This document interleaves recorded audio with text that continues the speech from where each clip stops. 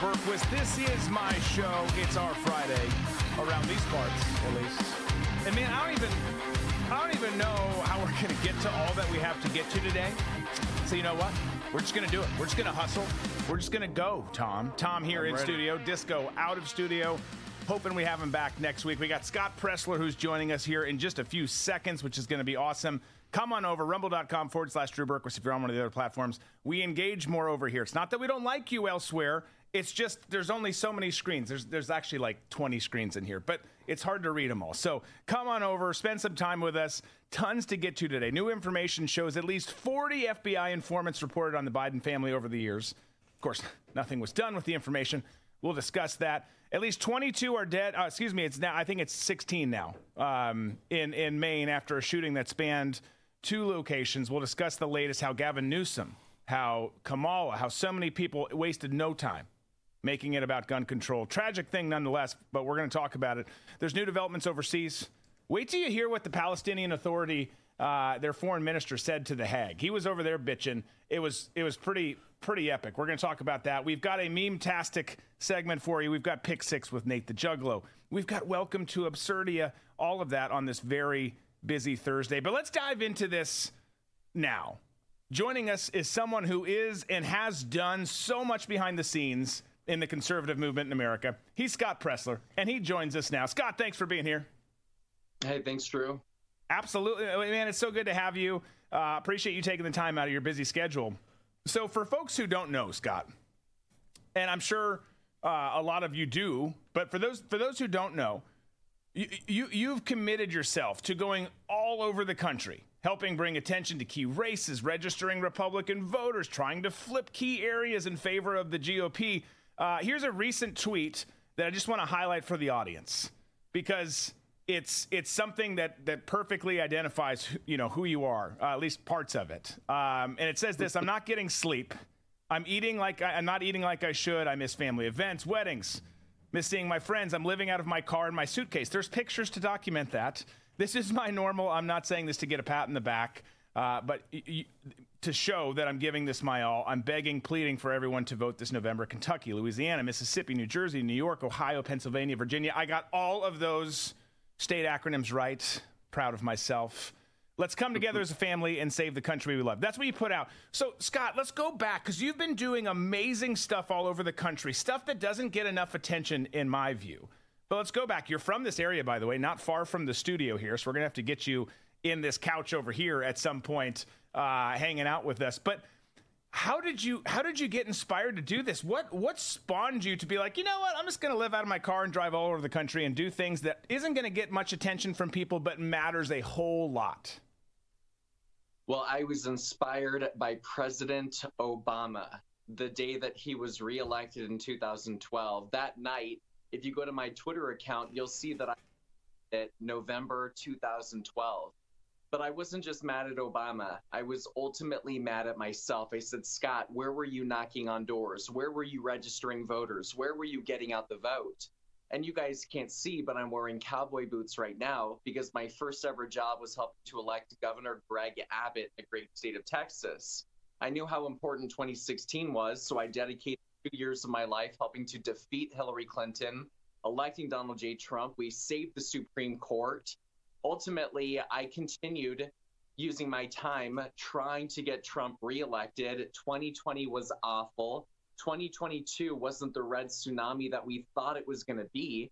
And that's why I'm doing this work now in 2023, trying to win elections this year and ultimately make Joe Biden a one-term president and win the presidency next year. Yeah. Well, and thank you so much for you doing that because look, everyone does. They get wrapped around the axle. They get focused on some big federal elections like the one you're talking about. That's an important election, no doubt. The presidential election in 2024 is a big freaking deal. But there's all this other stuff that no one pays attention to. And we try to bring attention to it and light to it around here. We don't do it nearly as well as you do. We're not out there beating the streets. We're not out there getting people flipped and registered to vote and all of that. It takes people like you to really make some key impacts there. But, you had a big win. You played a big part in the Louisiana gubernatorial race several weeks back. You had Jeff Landry, who won over current Governor John Bel Edwards. GOP hasn't had at 8 years, right? I think since they've had the governor's mansion there. So that was a big win. Talk about that race. Well, it's even more monumental than people even understand. You know, they're like, it's Louisiana. It's a Republican state. Of course he was going to win. Guys, the election was on a Saturday. It was during LSU playing football at Tiger Stadium in Baton Rouge. And we know our Southern people love their football. And we also had 15 candidates running. And despite all of that, Jeff Landry wins outright with over 51% of the vote. Heard of for Republican statewide candidates to win the governorship on day one and it not go to a runoff. And in part, it's because of the work that we did at Early Vote Action. We wrote thousands of handwritten thank you letters to new movers. We got them registered to vote. We got them registered as Republicans, and we mobilized them. But furthermore, one important point is in 2019, Democrats won early voting 44% to 41%. This year in 2023, we had the inverse. Republicans won early voting 44% to 41%. So our all of the above approach to voting did have an impact and did get Jeff Landry across the finish line on day number one. That's huge. That's awesome. And kudos to you and everyone who worked on it, because it is a big deal. And by the way, I know you're serious, but also, you know, some people might think joking about it. Getting people to do anything in the South, myself included, during a college football game or just during the college football season is remarkable and super impressive. You asked me to come to a wedding. It's like, well, when is it? No, I can't come to that. So that's really, really impressive. And you see that. I mean, I remember having a conversation. It's probably been before DeSantis won his first election here.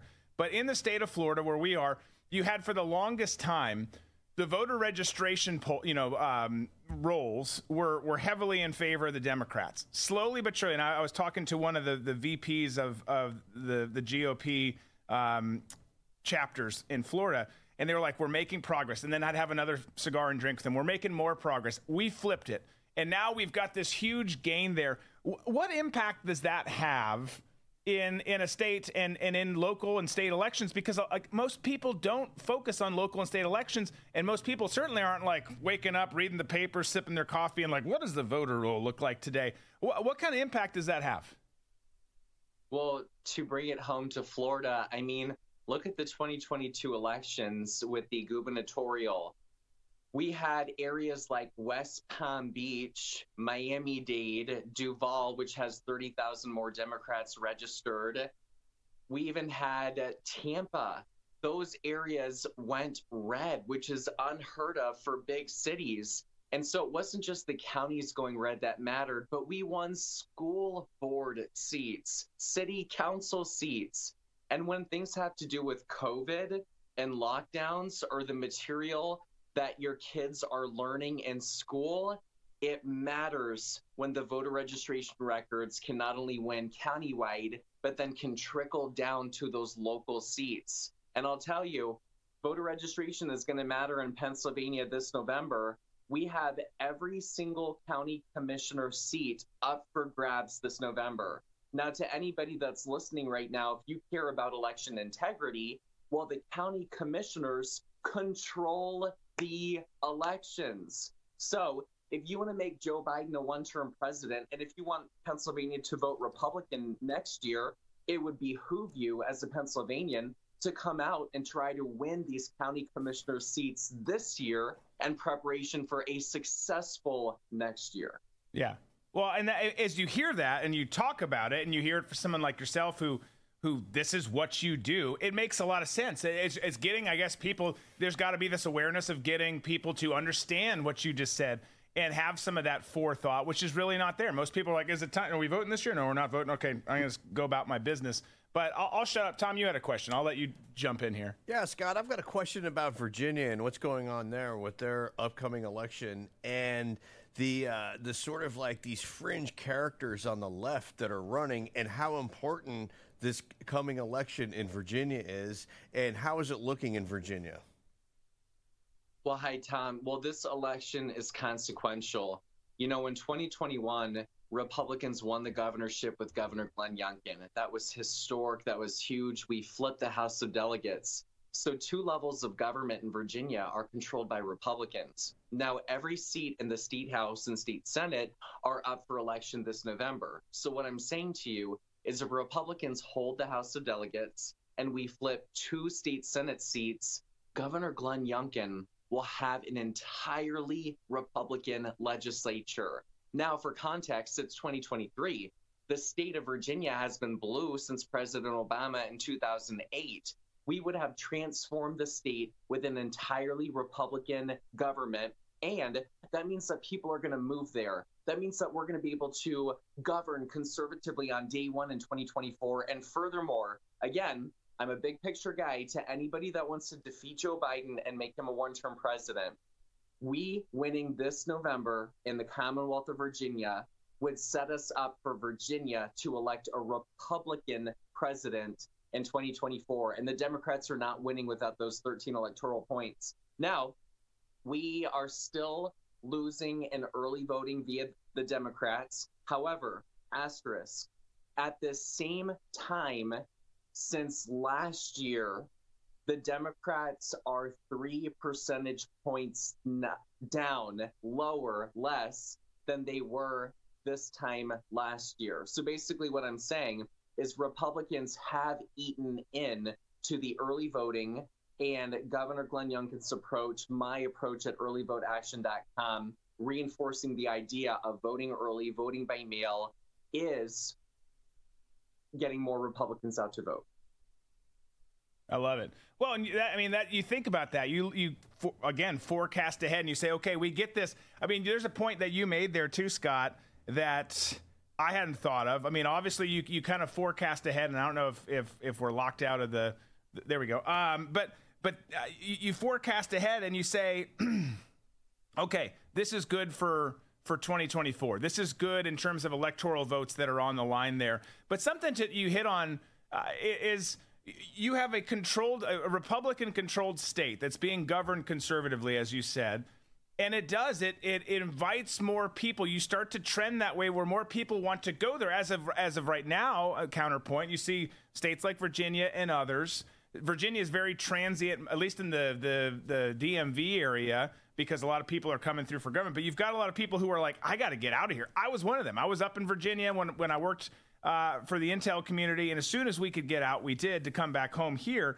But if you flip it and the culture changes and the mindset and the politics changes, maybe that can change. And that's a really important point that I've never thought of. But you've got to do that. You can't just give up on a state. You say, okay, well, how do we change it? And that's certainly a good way. Well, I live down in Virginia Beach area, which is, bordering North Carolina. And I can't tell you how many people they moved to Moyock, which is in North Carolina, and they would commute north to Virginia to work. So they would commute to a different state because of the tax bracket or because it was cheaper for whatever reason. Having conservative governing in Virginia would mean that people wouldn't have to leave and go down to North Carolina and lose those votes. So you're exactly right. I mean, look what happened to Florida.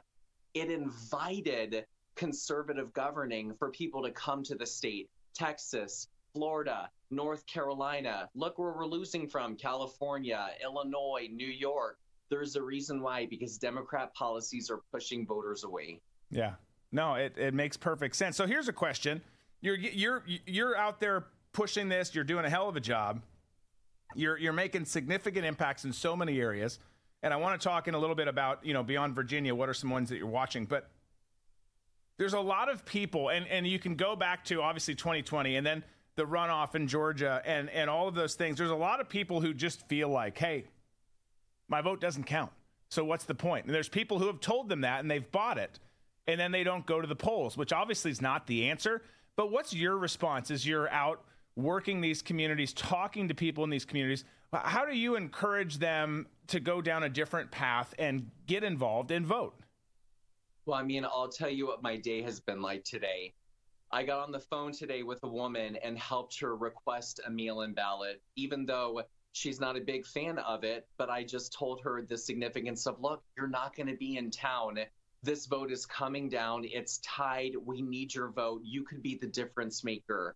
So sometimes it's just having sincerity and reaching out to the people and making that personal appeal. I have another follower who lives in Allegheny County. I'm so focused on Pittsburgh. And she wrote on one of my comments and said, everyone I voted for in the last election in Allegheny County lost. Why should I vote? And I direct messaged her and I said, look, I said, we so need you. We can't give up. We have to keep pressing on. If we don't vote, we're only rewarding the opposition. We're giving everything to them with a red carpet on a golden platter. And she said, you know what? I am going to vote. I'm going to get my husband to vote too. Because I took the time to personally appeal, to direct message. I got 2 votes for our Republican candidate in Allegheny County. So it shows you the importance of door knocking, of phone calling, of social media.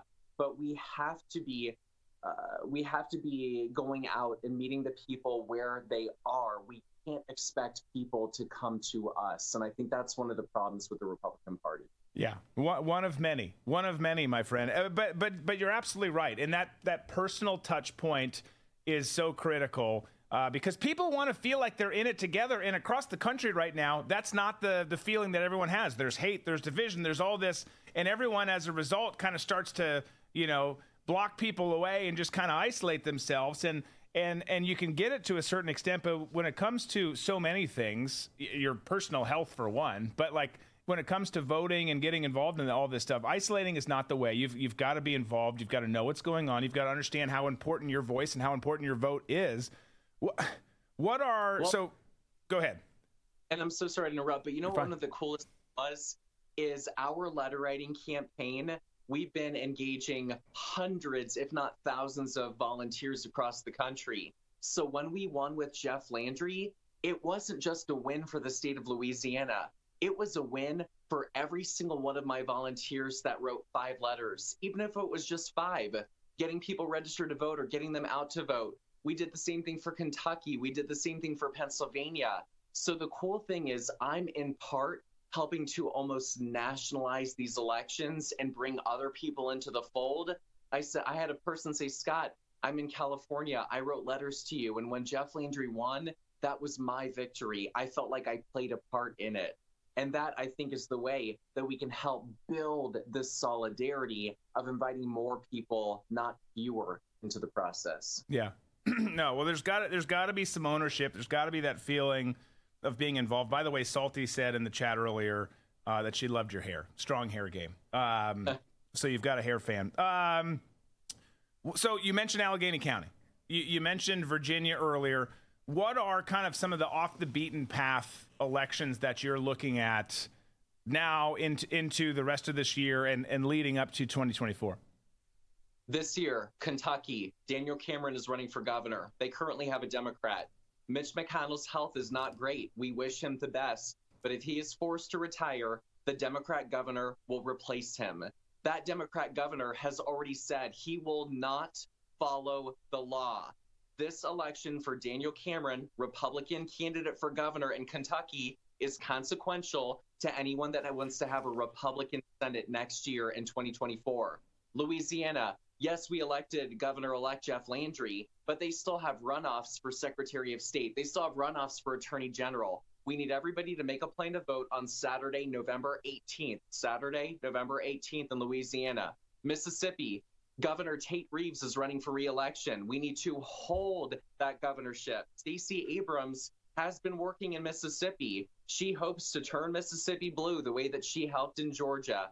Hold the governorship with Tate Reeves in Mississippi. New Jersey, they have state legislative races. Democratic Governor Murphy has a trifecta state government. He controls everything. If we want to stop Democratic Governor Murphy from passing reckless and dangerous legislation, we have the opportunity to take the General Assembly and take the state Senate this November. Virginia, as I mentioned, every single seat in the state legislature is up for grabs. Then we also have Pennsylvania. Pennsylvania, critical. This is the Supreme Court election. And look, we lost Wisconsin. We had a conservative majority in Wisconsin in April of this year. We lost that seat, and the justices are now a liberal majority in Wisconsin.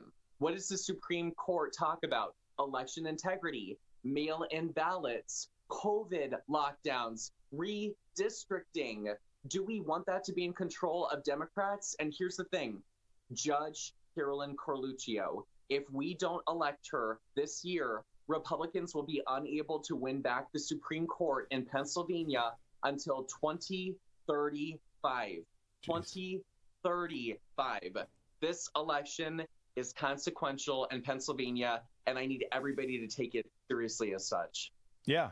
Well, I mean, and that's the thing, folks. And if you're not, I'm going to say it again in a few minutes here when we wrap up. But make sure you're following Scott if you're not already, like everyone under the sun is. But if you're like the 3 people out there that don't follow Scott Pressler, go do it on Twitter or X or whatever the hell we're calling it now. Because he points all these out, and it might be in your state. It might be where you have loved ones or family members that you can encourage them, because you look at these races and you look at the Supreme Court consequences or implications that come along with it. You look at all of these things, and it's just so, again, people are so busy in life. I get it. I've got 4 kids, a wife, and an Afghan, and I'm slammed, and I run multiple companies, and you tend to just kind of, what's the surface level here? What's the stuff on top? And you don't get into the weeds, but you got to get into the weeds if you want to make an impact. And you got to understand, I'm not as intrigued by that race because I don't know who's in it. Well, you should.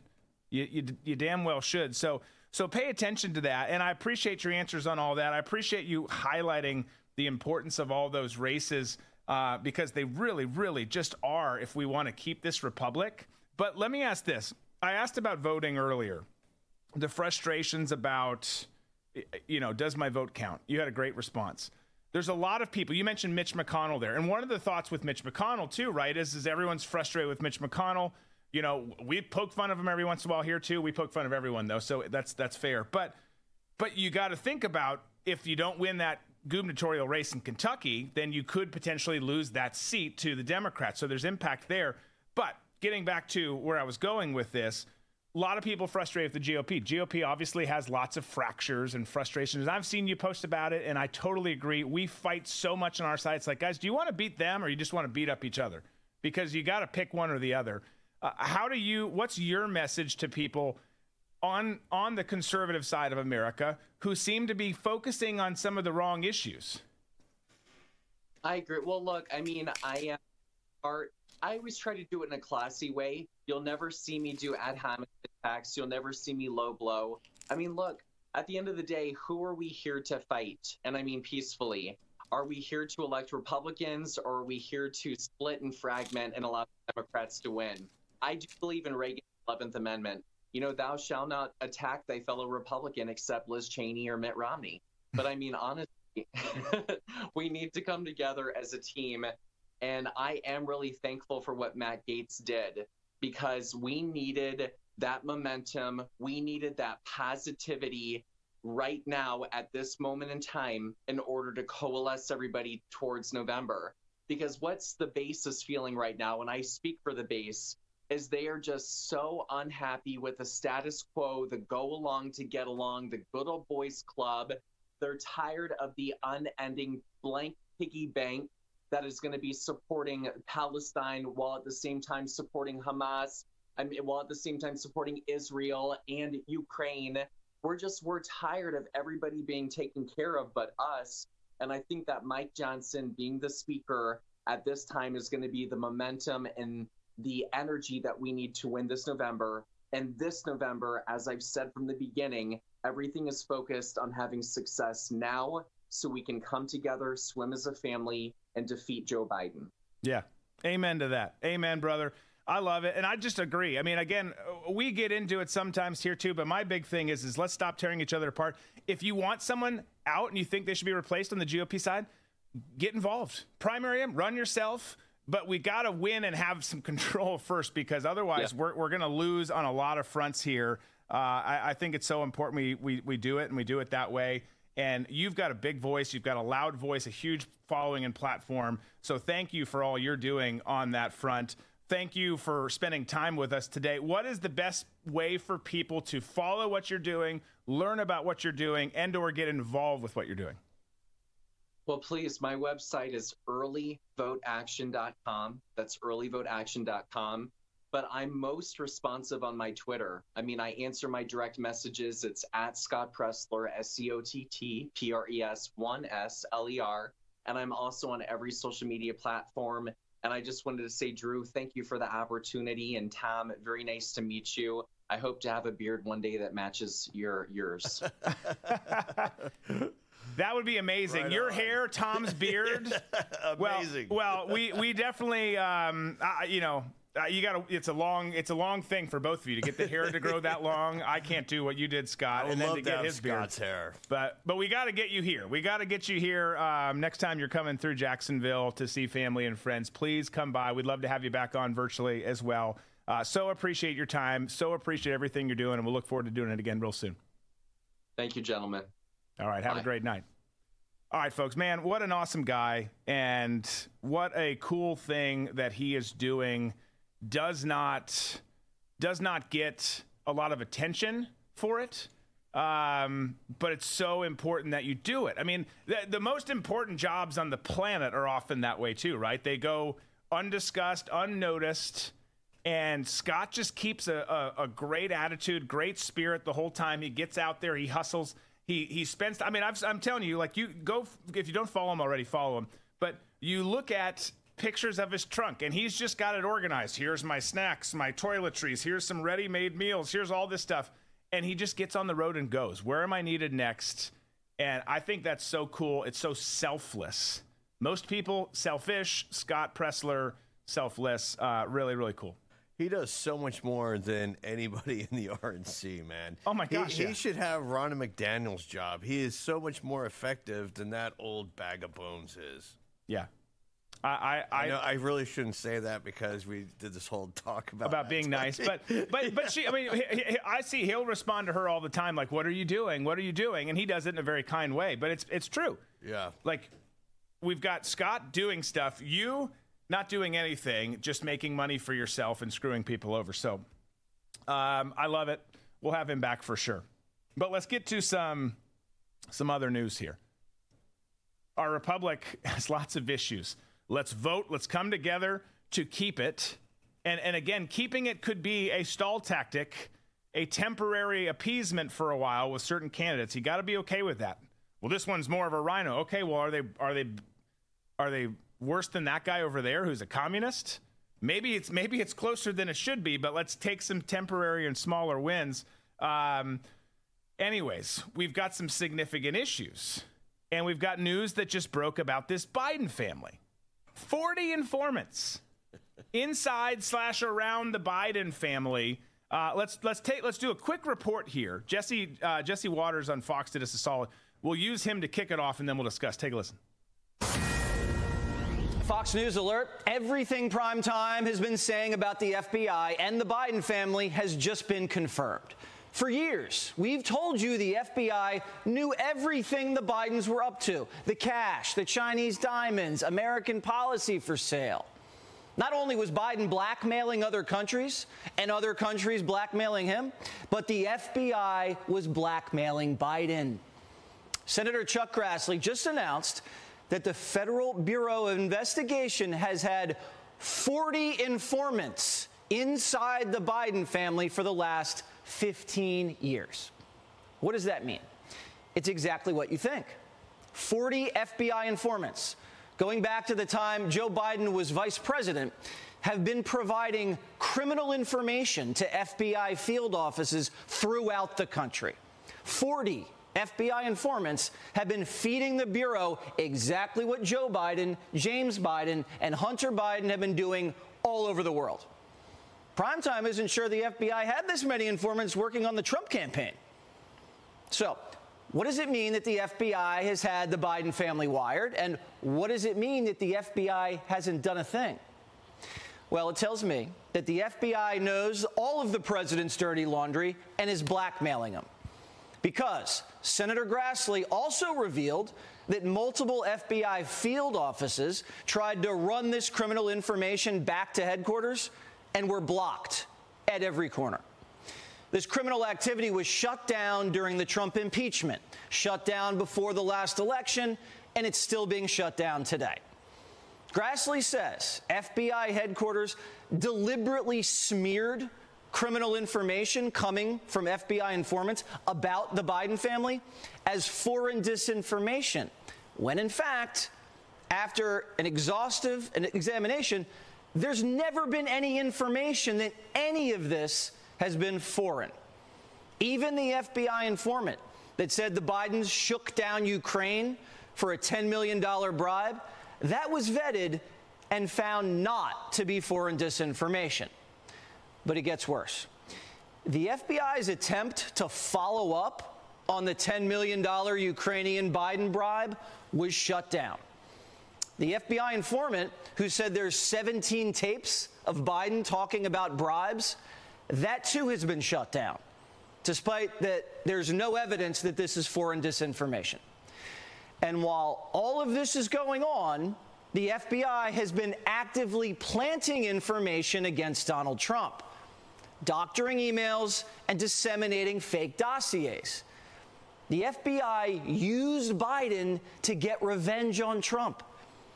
They got a dirty politician elected so they could defeat a politician who caught them trying to frame him and fired their director. And now we have a compromised president in the White House being protected by a rogue gang of sick agents. And the American people are the real victims of this stupid inside game. You're paying more for everything, the border's wide open, and crime is sky high. And we have 2 proxy wars that Biden can't manage.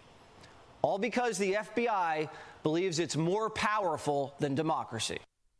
All right, so 40 FBI informants, going back, not just recently, but going all the way back to his time as vice president. But that's significant. And all along the way, they were reporting information up the chain to FBI leadership, providing intelligence on what they were finding about deals, talking about Jesse mentioned there, the 17 tapes with Biden talking about bribes. All of it, though, shut down. All of it, it shouldn't be, it should sound refreshing at first, like, oh, that's great. They're paying attention to him. We've had concerns about him for a long, long time. Yeah, okay, cool. What did they do with it? Nothing. Absolutely nothing. And it's got to be, you think we're frustrated. You imagine some of the folks who are working the case are like, oh my God, we've got critical information on the vice president. We've got critical information on the former vice president. We've got critical information on the current president, and nothing's done with it. That's the story, obviously. Yeah, it's all leverage with the FBI. They want somebody as dirty as possible. And with Biden, they have somebody as dirty as possible. He is their puppet. He's their little bitch puppet. And everything they tell him to do, he'll do. And if there's any resistance, they're like, Joe, you need to do this. Oh, I don't think I can do that. Joe, you know that little Ziploc baggie that you have of child's underpants in your Resolute desk? Somebody will find that. Oh, okay. It's leverage like that that keeps this whole wheel spinning with these people, because there's just so much. I had a friend of mine who worked with a billionaire who I'm not going to mention his name, but he's very big in the vaccine industry. And part of what my friend did was worked on a security detail, and he was on the cleanup crew. And the cleanup crew would come in to whatever hotel he was staying in, whatever yacht that he had, and clean up all the drugs, make sure all the women were out, make sure that there was no DNA left over, make sure that all the fecal matter and urine were cleaned out of the champagne flutes and the coffee makers and everything. And so the place was spick and span. That is exactly what the FBI does with people like Joe Biden and the rest of the Democrats and probably some Republicans. You can do whatever you want, and we'll be your cleanup crew. But in the end, you have to do what we say. Right. Yeah. Yeah. But it's just it's so freaking maddening that we find ourselves in this situation. We were talking about it. Well, we talk about it all the time, but we were talking about it earlier this week, just about with Dinesh with his new film Police State, which, by the way, if you haven't checked out, go check that out. I think you'll enjoy it and also be terrified at the same time. But you've seen this, and you can go all the way back, and you reference it a lot, you can go all the way back to Hoover. You've seen what this organization has become. And it's just literally the antithesis of what it was supposed to be. What it's these charters, you see these things, you go through briefings and stuff like that when you come in, and you talk about the charters of what it's supposed to be, what you can and cannot do. None of the stuff that happens in this day and age in the law enforcement / intelligence community is supposed to be happening. And everyone knows it, and yet everyone still does it that way, and then just shrugs their shoulders like, well, whatever. We'll just is what it is now. Yeah, the culture of that bureau is so rotted that there's nothing you can do about it. You know, after the FBI murdered Bonnie and Clyde and put to rest bank robberies in the United States, especially with those two, the FBI had no relevance whatsoever, and that's when Hoover turned it into a leverage operation where he would get leverage against politicians. He'd get leverage, on the Kennedys. He got leverage on MLK. That's all it was. Right. And it was to say, okay, this entity that I've created, Washington, D.C. needs this. You can't do anything without us or without our blessing. He did that just to save his job, and it just snowballed into this giant amorphous creature that pretty much runs all of Washington, D.C., along with all the other intel agencies. But that seems to be the head of the security state snake. Yeah. No, I think so, too. I'd be hard-pressed to find another organization that fits that role. Everyone's got their issues, but they've championed themselves to the top for that. They're being used for that for sure. Well, here's what's frustrating, folks, is you've got this new revelation. Chuck Grassley's office put it out, and it just isn't going to go anywhere. It's not going to go anywhere. The best we can hope for is that this guy, realistically, is that this guy does not get put up again and run and is done, and they send him off to eat his applesauce and look at ducks and do all the stuff that retired people in nursing homes do. And if you're in that category, hopefully you're better off than that. We're picking on him, not you. But that's the best we can hope for. And at some point we get control and leadership back and somebody guts the damn thing. Everyone always talks about, we talk about it here too, you should scatter it into a million pieces. It's not that easy. I don't know that you can do that. I'm not saying I'm not for that, but I also don't know that it's that easy. But you've got to gut it and start over, and it starts with the top. You've got to. It's a top-down cleaning that has to happen. So we'll see. We'll see what happens. You got people like Scott who are out there hustling, trying to do everything under the sun that they can to make an impact on local, state, and federal elections. We got to keep doing it. We got to. I'm hard pressed too. I'm asking a lot of the questions I ask Scott. I'm asking for myself because I hate most Republicans. I don't think our voting system is fair, and I think that there's lots of issues there. But I also think that going back to 2020 in Georgia, the people who are saying don't vote, it doesn't matter, it's worthless. I think those people are dumb.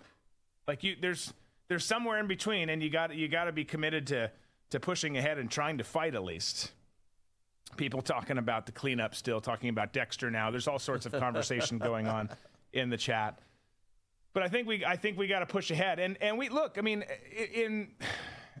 in some people's minds, and I might be close to it. We might have had a win this week with Mike Johnson. We talked about Mike Johnson. It seems like on the surface that we got someone who's pretty decent to be Speaker of the House. He kind of came out of obscurity, but as you look at who he is, you look at what other people are saying about him, it starts to make you feel pretty good. Take a listen to this chick over on MSNBC, for example, and then we'll discuss. Wouldn't be striking that the person that they put up for this job maybe wasn't cited all over the January 6th report, though there is at least one mention of him in there, but instead he's someone who simply provided some of the attempted rationale for how to overturn an election. And I'm glad, frankly, that you played the clip from last night when they invited reporters in for a quote-unquote press conference and then said no policy questions. But I tried similarly today when he walked down the very steps that I'm standing on on right now and spoke with reporters for, once again, what they called a press conference and didn't take questions.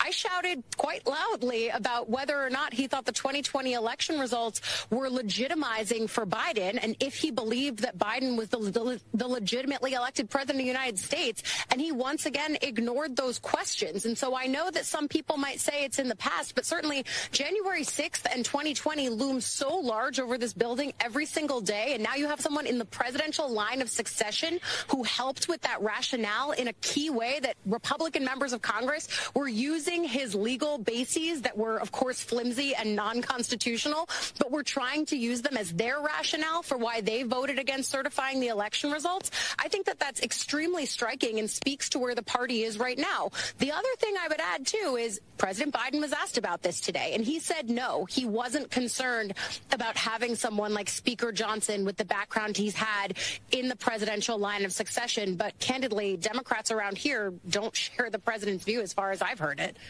Ali, let me play you something that happened there when Congressman Aguilar nominated Leader Jeffries. This has been about one thing. This has been So they go on and they do their thing and they have their conversation. But, you know, we said this when Jim Jordan was coming up too, right? It was, hey, okay, people are starting to lose their minds over the possibility of Jim Jordan being speaker. And for any concerns that we might have had, that kind of made us feel better. That made me feel better. Like, all right, well, okay, then maybe he is the guy. Maybe he's the right guy. If you guys don't like him, then I do. And you're starting to get that sense now, too, with Mike Johnson. He's a Christian. They hate Christians. Loathe the concept of Jesus. So you got that. He's been on the side of Trump. He's been on the side of the right side of things on the election. He's been on the right side of damn near everything against Ukrainian aid other than the first vote. So you hear that. You see that, and then you hear stuff like this, and you hear some of the Democrats, and she's like, it's weird that they say this, and Biden says something different. Biden doesn't know what's going on. like he's aware of anything. Right. To like quote him or depend on him for anything just shows what a dumb coos that chick is. Right. She's nothing more than a propagandist mouthpiece who is with a stick mic out at the Capitol steps just regurgitating the talking points that Diversity Hire put out and wants every reporter to repeat. Exactly. I mean, literally, I think you could probably, if you just were catching him off the cuff, unless you mentioned Trump's name or someone like that, and probably Trump and a very other short list of other people, if you were like, hey, Joe, hey, President Biden, what do you think of Mike Johnson? Oh, yeah, Mike Johnson's a great guy. We grew up at going to the community pool together, and I think he doesn't know what's going on. He just likes to tell a story, and you tell him a name, and somehow it triggers something up there. Mike Johnson. We used to call him Glippy Johnson. And, you know, if he was blocking for me, I would have been All-American tailback. What did he call it once? He called it a flanker back or something once. Yeah. Oh, my gosh. Just stop it. If you don't know football, don't talk about it. That's my wisdom to you. But I do like the fact that somebody that people on the left and also the right, especially establishment right, hate. I'm like, I like that person. Yeah. Because that means that you actually stand for something and you're just not like these country club, elitists who cruise around and like, oh, with the cigars, like, what are we going to vote for now? You promised me the pork in my bill and I'll give you the pork in your bill and we'll all vote together and, come up to my place and, we'll have some scotch and adrenochrome. Oh, dear God. It's true. Disco, did we have Kennedy next? I don't remember. I'm all out of sorts here. But let's do this. Let's speed ahead because we've got so much we're going to get to that I'm going to kind of jump ahead. Let's take our first break. We've only got one more after this. We've got so much crap to get to. And some of it's crap, some of it's good. Some of it's going to be fun. But before we go to break, question of the day is this. You got to choose one. I don't care what gender you are. You still got to answer the damn question, okay? Just envision it. Picture it. Fireplace, log cabin, a cool winter's eve. And you have to cuddle with and listen to for at least 2 hours one of the following: Joy Behar or Whoopi Goldberg. You have to cuddle and listen to for 2 hours, either Joy Behar or Whoopi Goldberg. Who you cuddling with? Let us know your answers. We'll give ours as well on the other side of the break. We got a ton to get to. Stick around.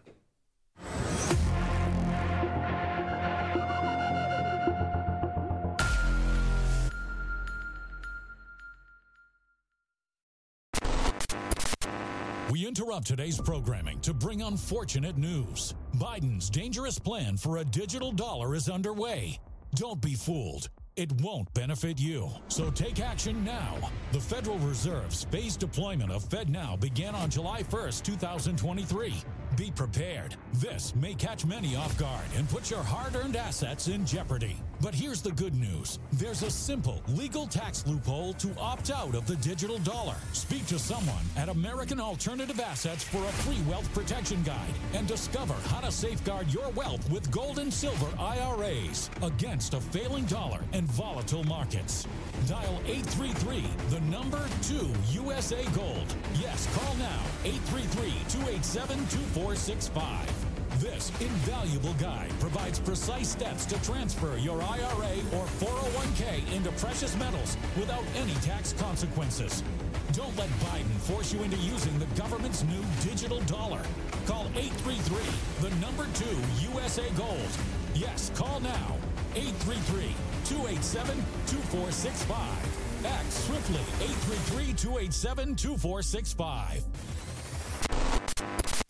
Never miss an episode and experience the best live in-show engagement with Drew and the crew on Rumble. Be sure to subscribe to Drew's channel to be notified each time he goes live for the best commentary, the best skits, and outstanding guests on the issues that matter to you.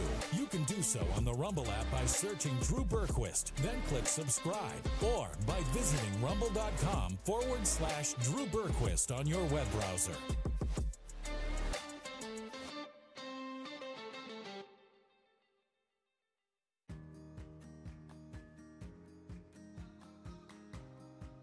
My business partner Jim and I started Thistle Creek Reserve because we wanted to bring glory to God. We want to be Christ-centered 7 days a week, 365 days a year. Our coffee is produced all around the world, some from Papua New Guinea, South America, and Guatemala, Brazil, for example. Beyond the Cup it's our life motto. It's our way to give back, and it's, for us, our charitable partners. We partner with the Tim Tebow Ocoa Philippi Project to help rescue women and children from sex trafficking. We partner with Seamark Ranch, foster care community, to help show the love of Christ to children who've really just been abandoned by their families. One of the things that we do is we go back and we support the missionaries that we help get our coffee from so that they can build churches and schools and hospitals and dig wells so that everybody has fresh and clean water. We stand on core conservative Christian values, and we will never shy away from that. But that doesn't mean that we don't love our friends that are across the aisle. We love them all. We want to serve good coffee to them all, and we want them to know that there's somebody who might not think like they do, but is willing to love them anyway and have a conversation with them.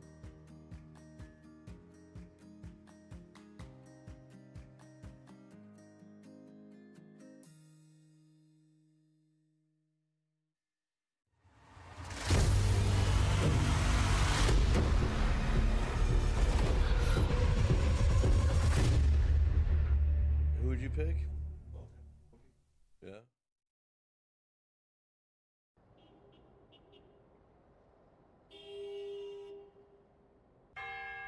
Sanctuary! Sanctuary! Your scripts, me lord. Thank you. Appreciate it.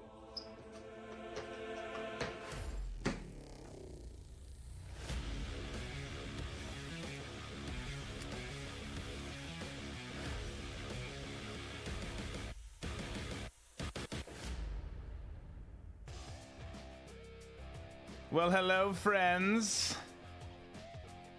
Did you think about the question? Did you?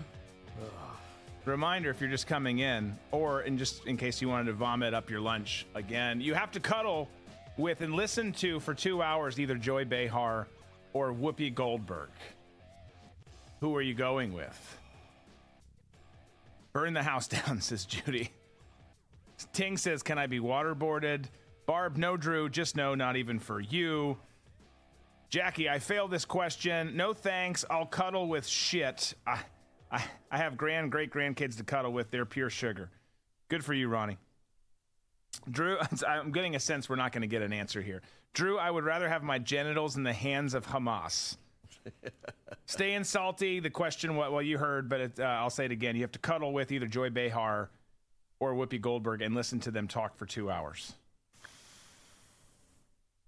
Carolyn says, Whoopi, I can tune her out by thinking about the movie she was in. She does have some good movies. Joy is not full of any joy. Ting says, okay, I'm coming back. In that case, I would pick Joy just to piss her off. Can I choose both at the same time? I love it. Yeah. Neither. I would rather cuddle with a mountain lion before either one of them. Joy Behar is not very different than a mountain lion. Tom, what are you going with? This is a tough one. It is. There's a lot of pros and cons that you have to weigh with this. Are there pros? Well, both of them were at one point where, at least Whoopi was pretty humorous stand-up comic. That's true. Yeah, and she does too. To Carolyn's, she had some decent movies back in the day. Right, Sister Act. Yeah, Sister Act 2. Yeah, Ghost. That's pretty much it. Right, but she got The Color Purple. Okay. Oh God, it's just both of them are just so wretched. All right, let me just sort of break this down. All right, Joy.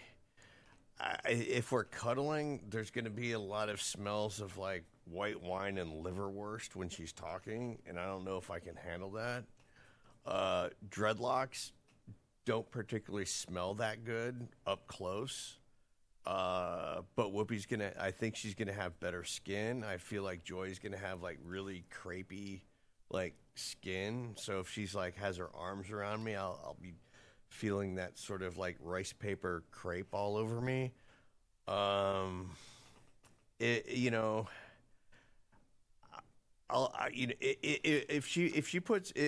Whoopi puts on like coconut scented lotion, on her skin, I would have to go with Whoopi. Just for that. Yeah. That was a very long answer. I was kind of wondering how long this answer would go. Okay. Are we in a hurry? No, we're not in a hurry at all. And then Tom answered for 30 minutes. Very specific, very detailed answer. Scenarios that pictures you're painting. Yeah, I'm a fool for Prel shampoo and Shea cocoa butter lotion. Okay. Not to be specific or anything. So you're going Whoopi. Golly, this is a tricky question. By the way, Disco asked me a different version of this question earlier today, which is why this question's here. Oh. Just be glad I'm not asking that one. Let's... Whoopi. You're going Whoopi? Yeah, because I can at least ask her about Patrick Swayze. He was a handsome devil. He's over in our bar. He's got a picture hanging on. He's the only picture in our bar. Is the cuddle couch going to be warm? It will be with those two. Here's the thing. I agree. I don't like dreads. I don't like listening to either of them. I don't like either of them. Oh my gosh. It's why did I do this? Why did we do this question? I could be Eskimo Brothers with Ted Danson. I think I'm going to go Whoopi too. Just because I think if nothing else, well, I guess, but we're listening. We're not asking questions. You have to just listen to them. Rant. At which point, I think I'm going to go Joy Behar, just because her hateful rhetoric and rants I would laugh at, because I love belittling people by just laughing at them and making it known that what they're saying is stupid. So I think it would be fun to just kind of hear how hateful she is, ideally record it and share it with the world. I don't know. It's a tough decision. I don't like it. I don't like my answers. Colty says too far, Tom. Tom going too far? You don't say. Before we do this, Disco, let's do a quick read from our partner. We didn't get it in earlier. It's a crazy-ass world out there. Everything is kind of crumbling around us. I'm not saying give up hope. You shouldn't give up hope. But you should take care of your savings. And you can do that with my good friends over at American Alternative Assets. Please, guys, take care of your, whether it's an IRA, a 401k, regular old savings, whatever the case might be. Make sure that you're taking care of it because everything can change. And we're seeing it. Everything is changing so fast all the time now. You can talk to them. Talk to American Alternative Assets. Get a free wealth protection guide. Learn how you can safeguard your wealth from a failing dollar. And you can do it by calling 833-2 USA Gold. That's 833-287-2465. Or visit protectfrombiden.com. They'll give you this free wealth protection guide. They'll walk you through things verbally on the phone. Talk about how you can transfer your IRA or 401k into precious metals, all without any tax consequences. So do it. Again, give them a call, 833-2 USA Gold. That's 833-287-2465, or visit protectfrombiden.com. All right, let's do something that we didn't do earlier because we had the amazing Scott Pressler on. Let's tackle some news. This is the News Cruise.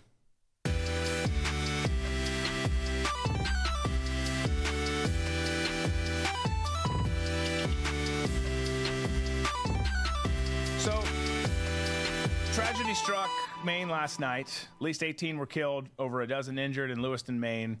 You had a deranged man open fire at a bowling alley, followed by a bar, 2 locations. The person in question, the suspect, is Army Reservist Robert Card. He's on the run, unless something has changed while we've been on air. Was on the run going into the show tonight. Massive manhunt underway. And the latest reports were that he may have escaped on a jet ski, ditched his car at a boat slip, have the Coast Guard searching as well. But so again, we're in the show now. So if you guys have an update, let us know in the chat if something has happened. But that was what took place last night. Awful, horrific scene. Manhunt underway. Keep in mind too, with the death toll in the teens where it is there, just in one single event, that's nearing Maine's homicide level for last year. There was 29 homicides in the entire state of Maine last year. You had 18 killed just last night, over a dozen others injured.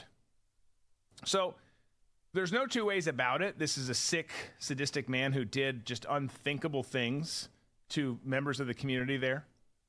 Supposedly this guy was in the Army Reserve. Supposedly he was a firearms instructor. He's also someone who has significant mental health issues. You don't say.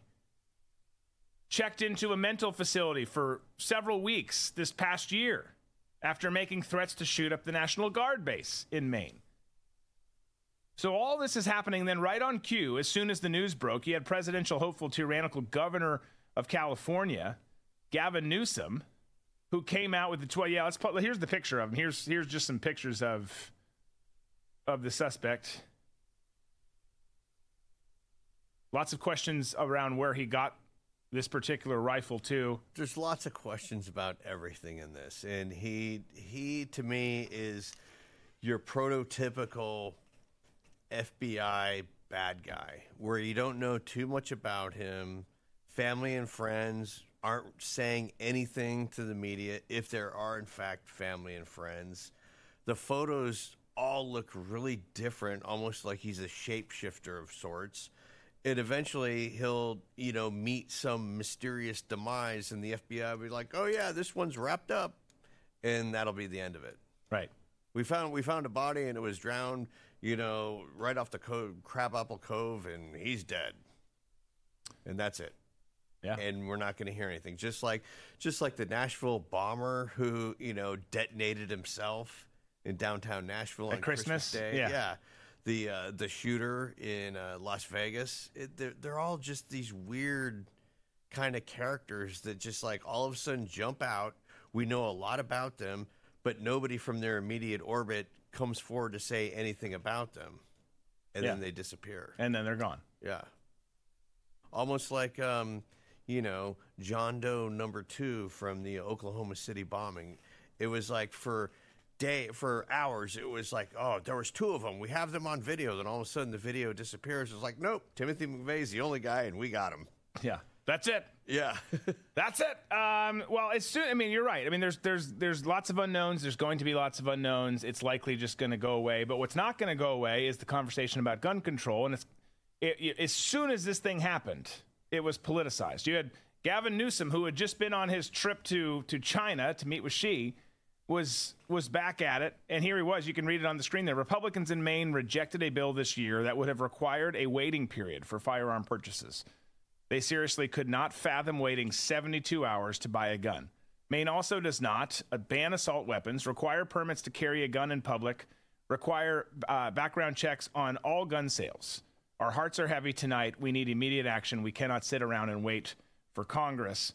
And that he kind of trails off and continues on there. But so right away, I think the Jewish community in the United States would beg to differ with that statement that Newsom came out with, considering what's going on with the left, chasing after Jewish people on campuses, locking Jewish students in libraries because an angry horde of Nazis, Palestinian Nazi Hamas people, are after them. Yeah. So for him to start saying, oh, we should probably look into yeah, bro, your timing is way off on this. Way off. Well, it's even, yes, that's all happening right now, so that's 100% true. But even when that's not happening, even when you don't have that scene that you described unfolding in the country, they always come right out the gate. They come out hot.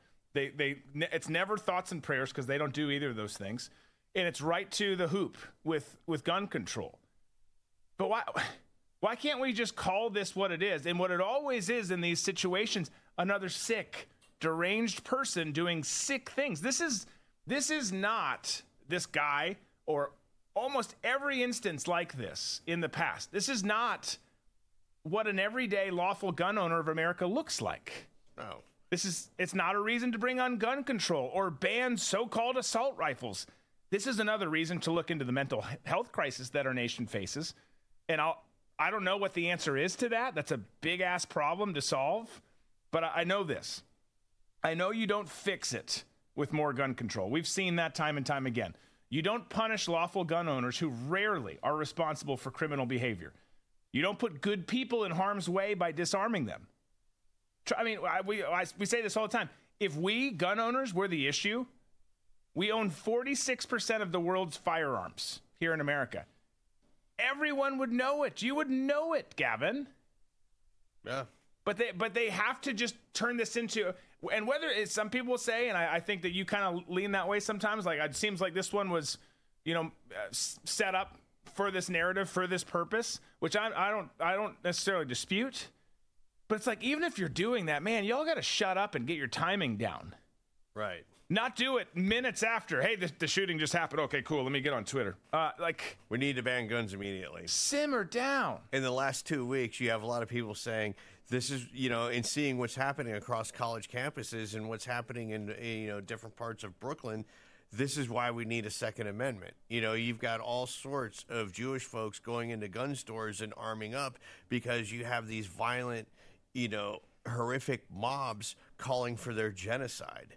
So if, you're Gavin or anyone on the left going, you know what, now's a good time to start talking about banning guns. It's your timing is a bit off. And also, too, this guy is, sick, twisted, but he's also probably, I'm guessing, known to the FBI. Yeah. No, you would, based on what you've seen so far, you would kind of think so. Well, Kamala had to weigh in, too, right? Because you got to see what Cam's thinking on all issues. Here's what she had to say. Gun violence has terrorized and traumatized so many of our communities in this country.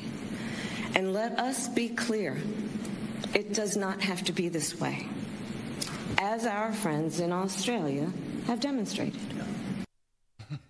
Okay. As our friends in Australia have demonstrated, where they act purely out of emotion and didn't take the time to debate it like adults, but just like a knee-jerk reaction, done.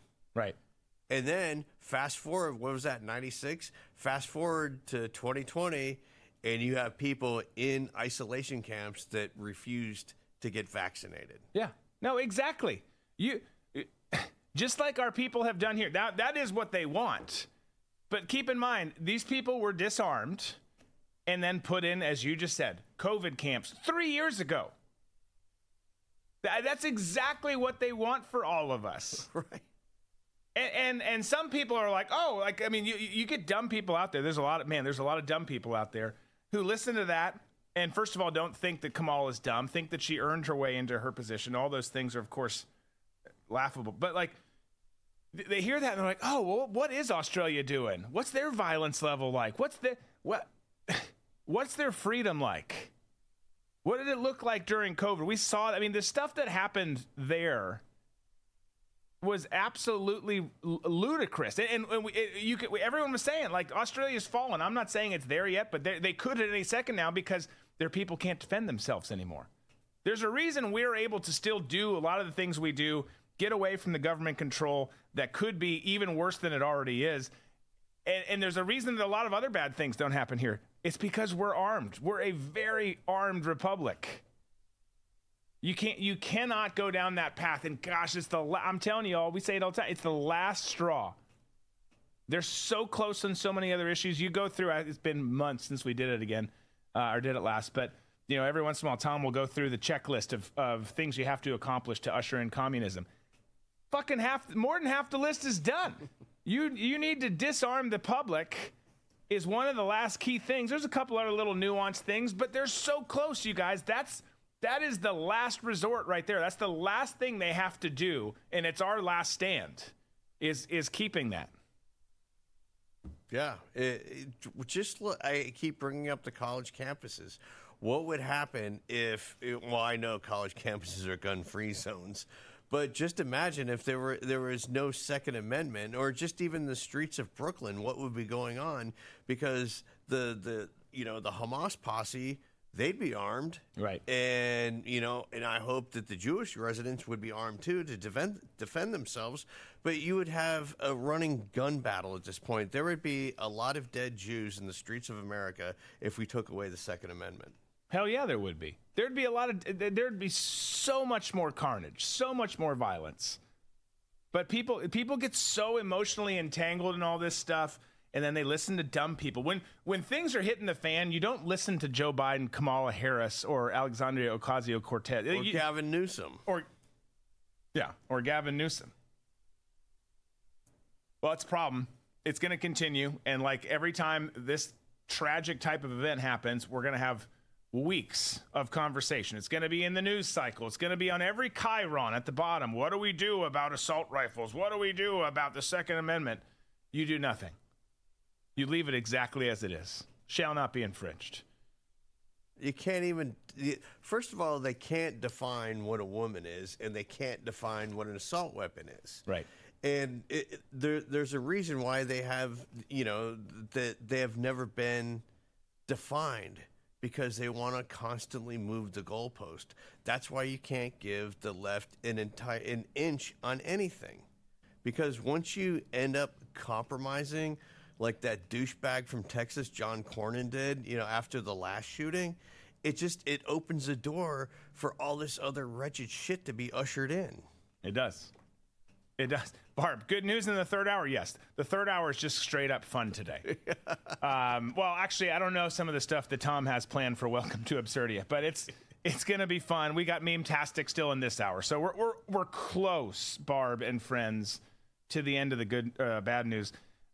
But speaking of bad news, we all know the border's wide ass open. We all know that no one who's in charge at most of the agency levels knows what they're doing. And then we know the people above them know exactly what they're doing, and they're doing it very much on purpose, keeping things wide ass open. Well, you had some DHS officials who were on the Hill, and you had Senator John Kennedy, who gave us another exchange here that was interesting in terms of his tone, delivery, and the points that he was making, terrifying in terms of the responses or lack thereof that he got. Take a look. Thank you, Mr. Chairman. Mr. Morant, since President Biden's been president, how many non-American citizens have come into our country illegally or on the basis of a claim of asylum? Thank you, Senator. HSI, as an investigative agency, is... do you know the number? No, Senator. You're a senior member of Homeland Security, are you not? That's correct. Does anybody know the number? None of you know the number. Try 8 million. Now, of that 8 million, how many were children, Mr. Morant? I don't have that number. You don't know. Does anybody know? None of you know. Isn't that special? Let's assume half. Okay, 8 million is 4 Nebraskas, right? 4 new states. Let's assume, I don't think it's as high, half of them are children. How many of those 8 million people are still here? Do any of you know? Okay. How many of those 8 million are claiming asylum? You don't know? How many of them claim asylum and don't show up for their hearing? Nobody knows? How many of them claim asylum, don't show up for the hearing, and President Biden has deported them? You don't know? How many of them have claimed asylum, shown up for their asylum hearing, and been denied asylum and been deported? You don't know. You don't know. They don't. I don't think. Here's the vibe I got from it, Tom, is that they just don't know. I think that would be a good takeaway. Okay. But that just goes to show you how they don't care. No. None of them care. They're just, first of all, I would love to have a job like that, to show up and just not do anything and sit around and then go and talk to somebody, who is asking me questions about my job, and I just sit there and say,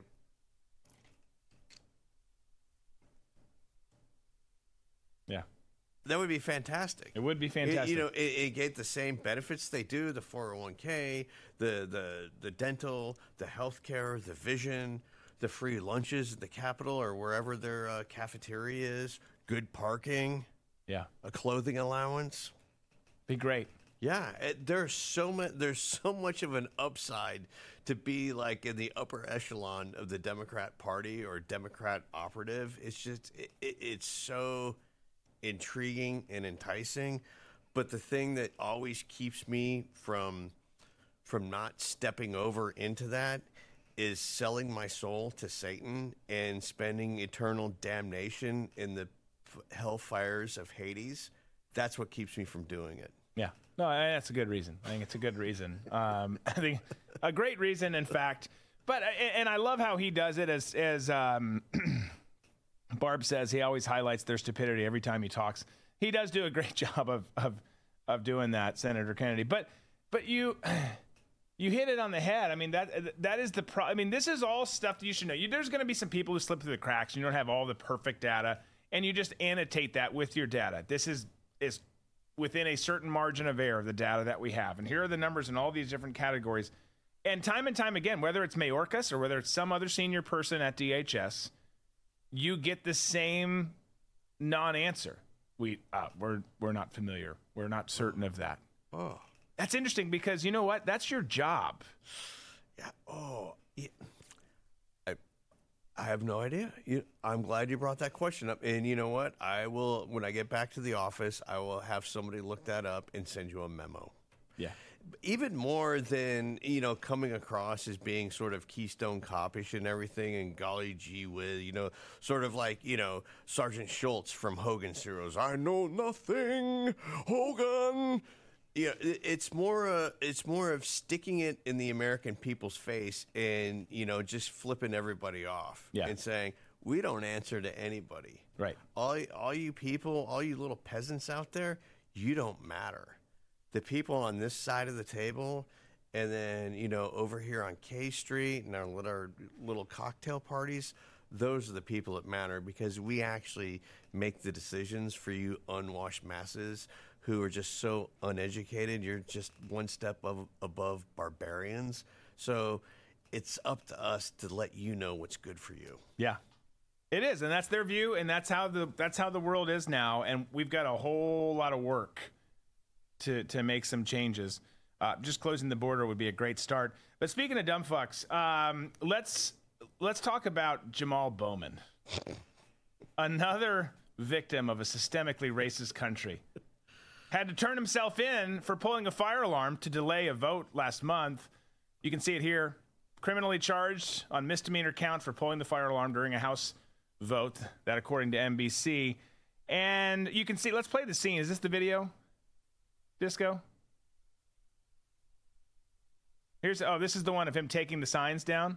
Sorry, Disco's not here. I'm like talking to no one. He's not even, but let's play whatever you got up. Yeah, here he comes. He removes the signs first. This was newer footage that came up today. He didn't read the signs, he said at first, right? He was confused by them. Confused by them because you took them down. When this first happened and they released that footage of him and they had cropped it, and it was a still photo of the security cam footage, I was like, this is a bunch of fucking bullshit, because they would have released the entire video. There's video of him doing something on camera that he shouldn't be doing. Right. And he and the rest of the Democrats were going, yeah, the signs were confusing. It's just like, I got confused. I always go out there. I was rushing out, to go cast my vote, and I just got confused. And it's like, no, you didn't. And shame on the Capitol Police, or whoever does security in there, for trying to play that trick on the rest of us by taking a clip, a still frame from video, and saying, oh, this is him, pulling it, did he do it on purpose or not? And just leaving. If they would have released the video from day one, it would have been like, motherfucker did it on purpose. Right. He's lying. He's a piece of shit. He needs to be censured and kicked out. Yeah. But no, Tom, he was confused. He thought it opened the doors. Yeah. Yes, the video should have been shown from day one. It would end all the conversation. There's no need to take the guesswork out of it. Just show us what happened. Because you had that 24-hour news cycle of saying, oh, it was an honest mistake. Right. And that became the narrative. Which is hilarious that it was able to become a narrative for part of the country. Who honestly ever has looked at a emergency, fire alarm and said, maybe that opens the door? No one. Sadly, if they have, they're probably working on Capitol Hill and supposedly representing us. But it is remarkable. Here's him turning himself in. Not that it's going to go anywhere. Take a look at this. Congressman Jamal Bowman turning himself in moments ago. Fox News cameras capturing this exclusive video of the squad member surrendering. The lawmaker from New York is expected to plead guilty after being charged with falsely pulling the fire alarm at a congressional office building. It happened just before the House voted on a stopgap spending bill to fund the government. Last month, Bowman is set to be arraigned at 9:30 a.m. Eastern time. So, undoubtedly, Jamal will use this charge as some symbol of white supremacy. He'll get a fine. He'll be on his merry communist way. I mean, it's not going to go anywhere. This charge is ridiculous. In fact, it's going to help him. Yeah, it's a $1,000 fine and 6 months of not probation, but I don't know what it was. But it was the slap. Community service? Yeah, no community service, nothing that's going to be any sort of public humiliation. Yeah, it's a slap on the wrist, essentially. Well, we talked a lot about dumb college kids yesterday. We've got a plethora of them. And you've got fake activism on college campuses, which is as common as date rape in like a Bill Cosby dressing room, right? And you've got this Palestinian supporter here who's calling on a boycott of Nike. Now, keep in mind as you watch the video, you've maybe seen this on social, but she, first and foremost, doesn't even know who she's calling for. We're calling for a boycott. Let me look at my notes. Yeah. So she calls on a boycott, and she noticed that she calls on Nike, a boycott of Nike, and then notice also, I don't know if you can see it in the video, but there's a still out there as well that shows she's actually wearing Nikes. Look at the scene. We call on you to boycott Starbucks.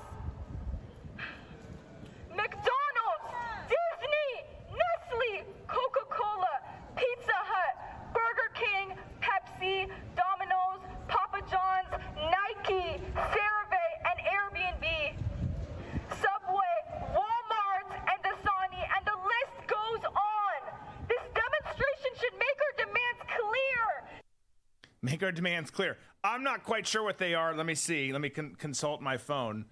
But the chick is saying that. She's reading it out, and she's wearing Nike shoes. I know.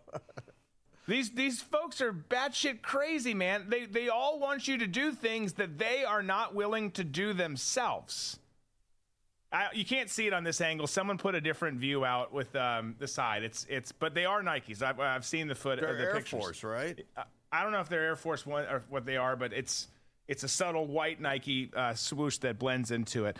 But as she calls for, well, regardless, one of the guys in the back is wearing Converse, which is owned by Nike. Yeah, there you go. Well, and all these little bitches just came from a meeting at Starbucks, too, with their Antifa friends. I like how she was talking about, and Subway. You know what? I haven't eaten Subway since, Jared, being the kitty diddler, just squeezing himself, looking at child porn or whatever it was that got him thrown in prison, and then bring on Megan Rapinoe as one of their spokesmen and lay dickweed.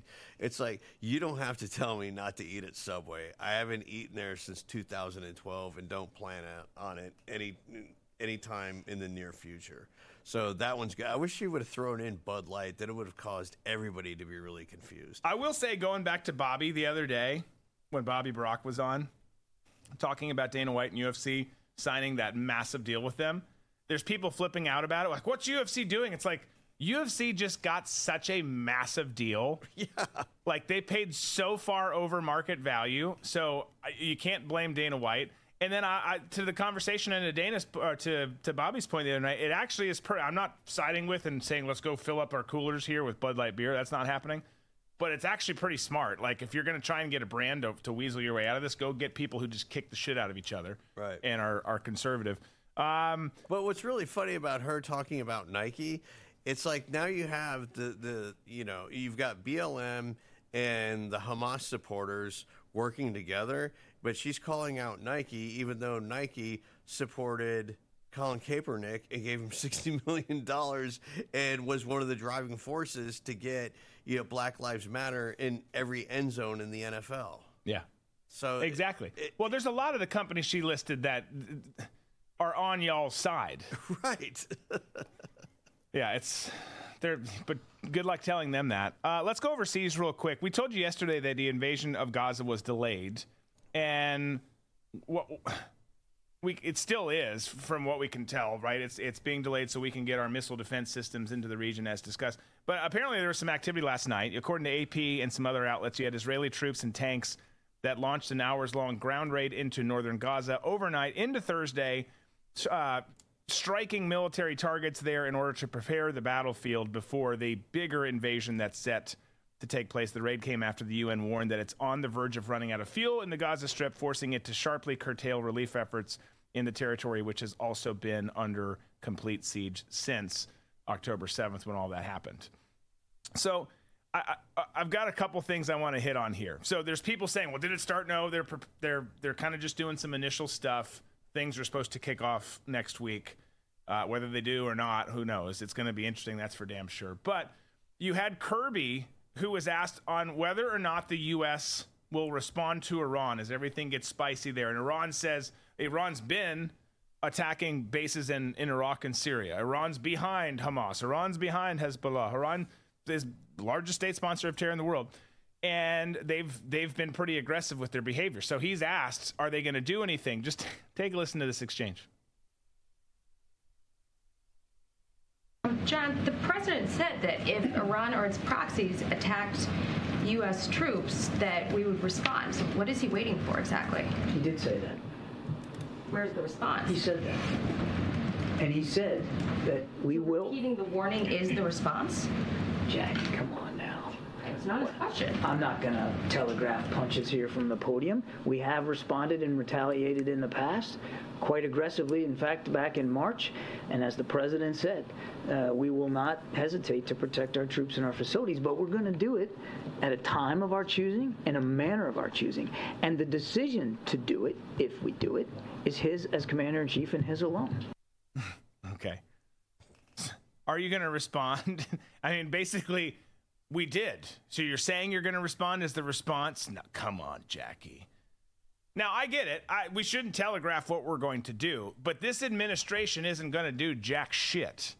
And that's part of the problem. And if they do, I kind of don't want them to or know what they're going to do because they're not qualified or tempered in the right way to actually do anything on that level. We don't want them dragging us into a war with Iran. We need to do something for sure. But I just love the fact that Jackie Heinrich called him out like, so you're saying that you did respond to them, but your response was just verbal. Yeah. Amazing. Then this is amazing too. So the Palestinian Authority's foreign minister went to The Hague today, our time today.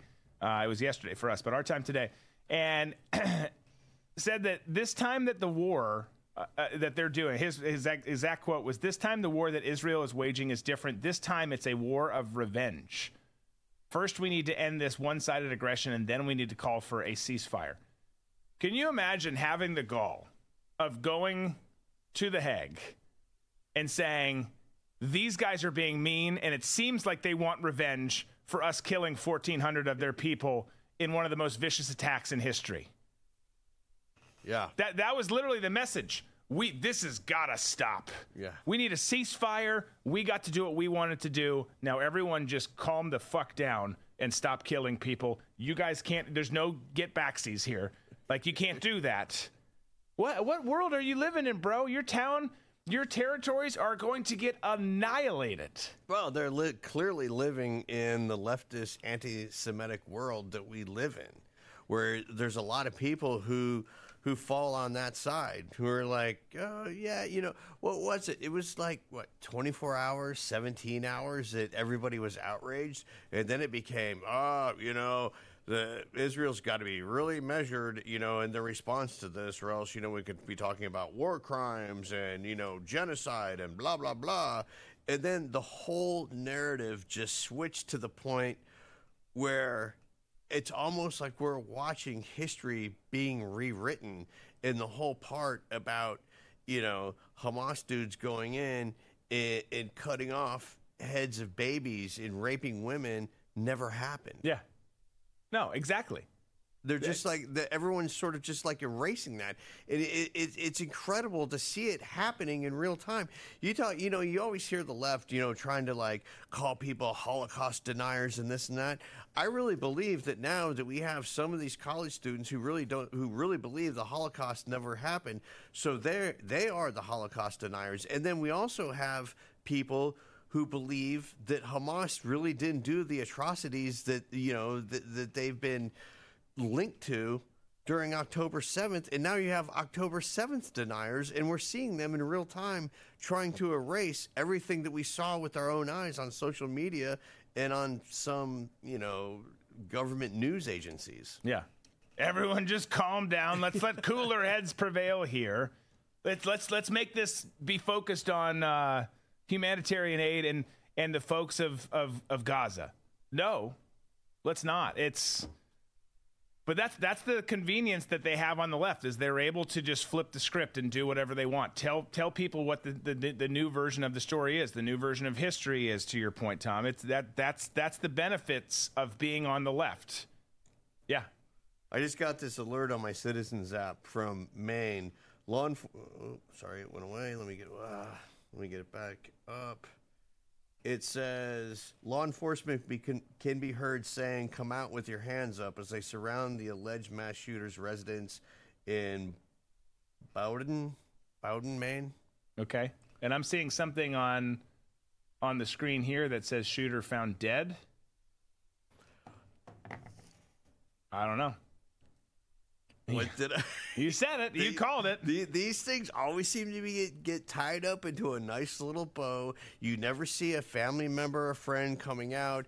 It's saying, the person's name. You need to turn yourself in. We'll get you the help that you need. Just please. You've done enough damage. You never hear that from anyone. It's like these people don't exist. They're like ghosts. Yeah, they are. I don't know.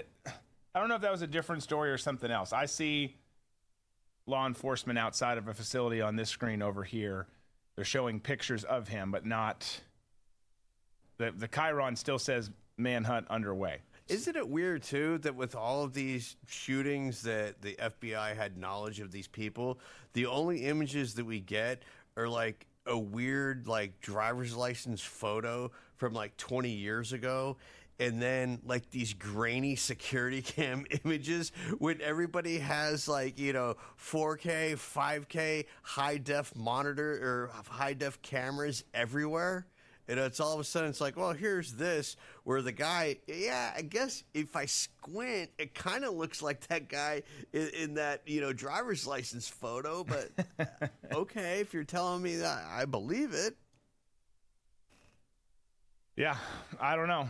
I'm seeing the same thing I think you saw here to come out with your hands up. We'll see. We'll keep an eye on it.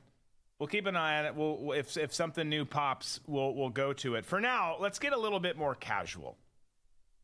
We'll get a little bit more casual, and we're going to do, since we've got lots of segments still, we've got Pick Six with Nate the Juggalo that's coming up. That's new.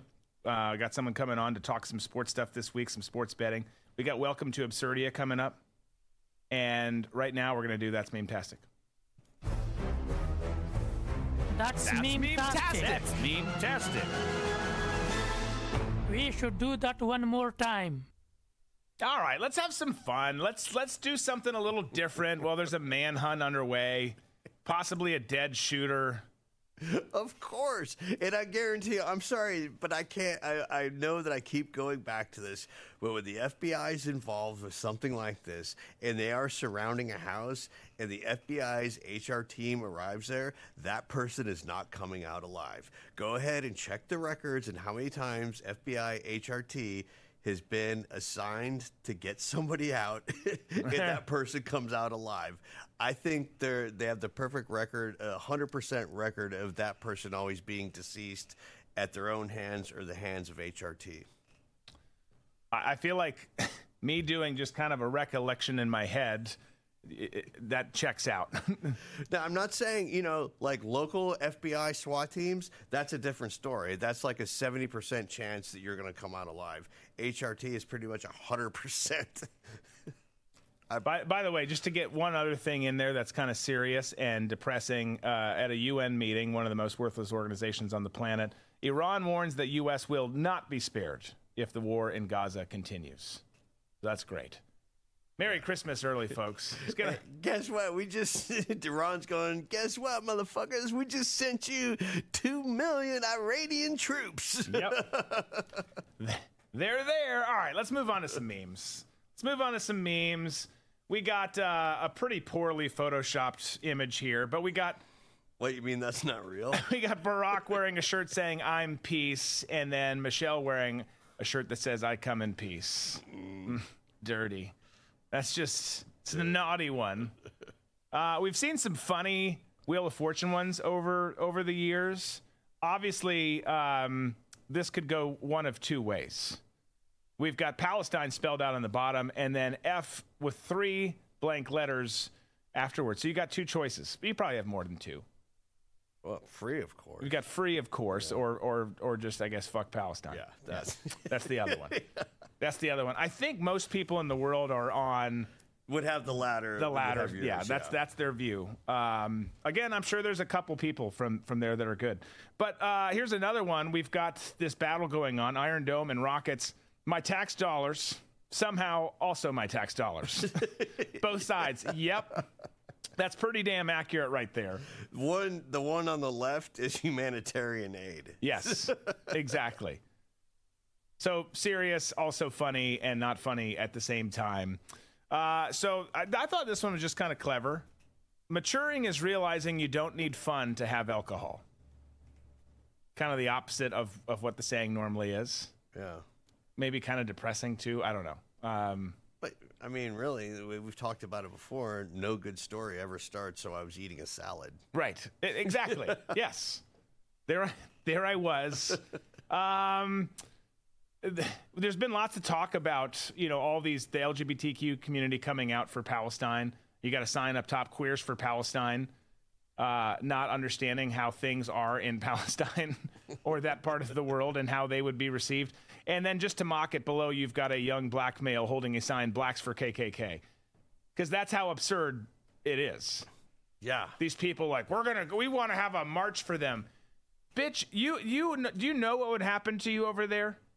No, they don't. They have no idea because they just see the world as black and white, as between the oppressor victim. Right. And so they think everybody they define as victims shares the same commonality as every other aggrieved group or marginalized group. And they have no idea that they're fractions within these aggrieved groups. Where if you believe the Palestinians are marginalized and there's an apartheid state that they live in, they're not on your side if you think you're living that same way. If you go there and they say, hey, come up to, my condo, I want to show you the view of the city, don't go. Don't go. Well, I know we've hit on it multiple times, but the most perfect example is that Minnesota chick who supported Palestine and then was murdered by Hamas. That's how it goes. You folks in the alphabet letter soup community who think that you support and stand with them, that's cool. Make the coolest poster board you can think, put glitter, all sorts of other shit on there. And then as soon as you get over there, they're going to rip it out of your hands, rape you, and behead you. And they won't thank you. I don't even think they'll enjoy it. It's just what's going to happen. But you're that dumb that you can't figure it out. HMM WV driver, you can send it to producer@redbeachmedia.com. Here, I'll put it in here for you. Feeling kind. There we go. I spelled it wrong. I'm putting it in here now. There you go. You can send it there.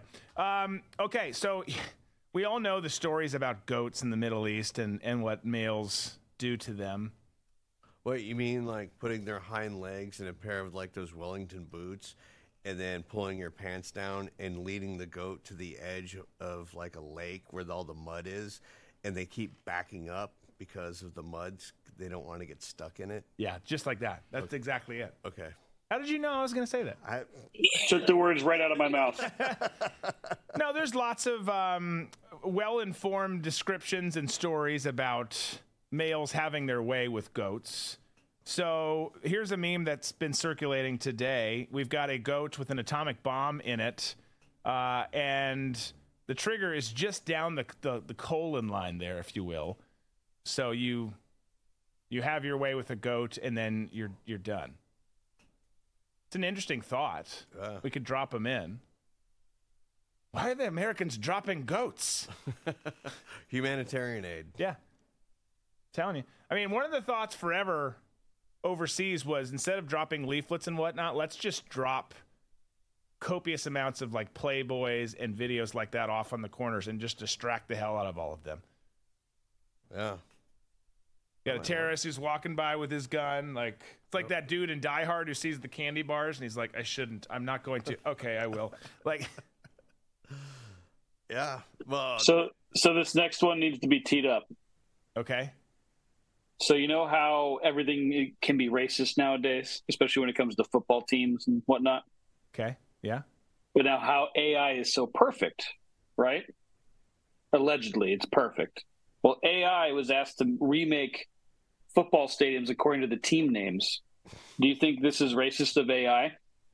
I love it. No, I think it's a great design. It's very fitting. I think it's freaking fantastic. It should be there.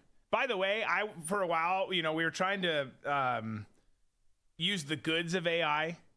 I hate it. I have lots of concerns about it. I'm very vocal about my concerns of AI.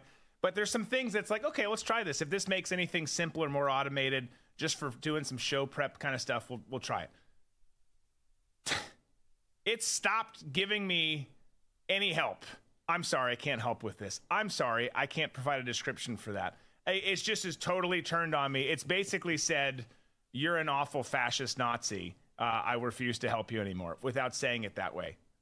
So I just went ahead and canceled the subscription I had to it. It's like, okay, well, you are no good to me anymore. You weren't really great to me in the first place, but you were doing what I asked you to do before. Now you're not. Okay, so now this is fantastic. Not only have you had human beings at YouTube turn on you, human beings at Facebook turn on you, human beings at X turn on you, now you're having robots turn on you. Yes, you don't want to be my friend. I keep trying to tell you, this is not going to end well for anyone. like I try rewording things like, okay, maybe I'll take the sentence out. Maybe this sentence is offending the robots. Take it out. I'm sorry, I cannot help with that. And then sometimes it'll try and correct me. Like, all right, screw the digital universe. I don't even know why I do this job anymore. I love what we do, and I love the audience. That's the only reason. Everyone else just is committed to making sure nothing ever works anymore. Here we go. We got AOC, the only waitress in history who brings nothing to the table. That's probably true. But she brings her good looks. Is she with child? I think she might be. And does she consider it a baby? Well, yeah. And is she going to breastfeed or chest feed? Or she's probably a formula person. Not knocking that if that's what worked for you, but she's probably not going to do either of those. Judging by the looks of her old man, he could probably chest feed. He probably could, as one of the birthing parents. Yes. Yeah. Makes total sense. We got Fred from Scooby-Doo taking the mask off. Obama's mask comes off, and it's Biden under there. Or excuse me, it's Obama under there. I said that wrong. It's Biden's mask coming off. It's Obama under there. And, of course, saying, and I would have gotten away with it if it weren't for you meddling kids. Yes. All right. Every Generation X kid watching the news right now, hell yeah. We got a picture of Red Dawn. Got a Red Dawn poster over there. You can't really see it. It's in the far corner, and my arm's off the screen. It's the furthest one over. But every once in a while, we just yell Wolverines, just because. Yes. Here we go. The Hamas caucus. AOC, Ilhan Omar, Presley Tlaib, Jamal Bowman, Cori Bush. Isn't it Caesar? Cesar? Is it Cesar? Whatever. Doesn't matter. Lee. Doesn't matter. It doesn't matter what your name is. Such losers. Such hateful people. That's what they are. Okay, what else we got? 4 years, 0 wars. True. If he gets in, he's going to start so many wars. We're going to be in World War III. None of it happened. None of it happened. Brittany, the photo they used in the newspaper, gosh, she was cute back in the day. What your body camera saw. Yeah. Yeah. What does her shirt say? Valley View T-ball? Something? So, yeah. Okay. Bidenomics. Definition, noun. The rising cost of voting stupid. Yes, that's true. That's true. Fair point. We got a nurse giving a shot.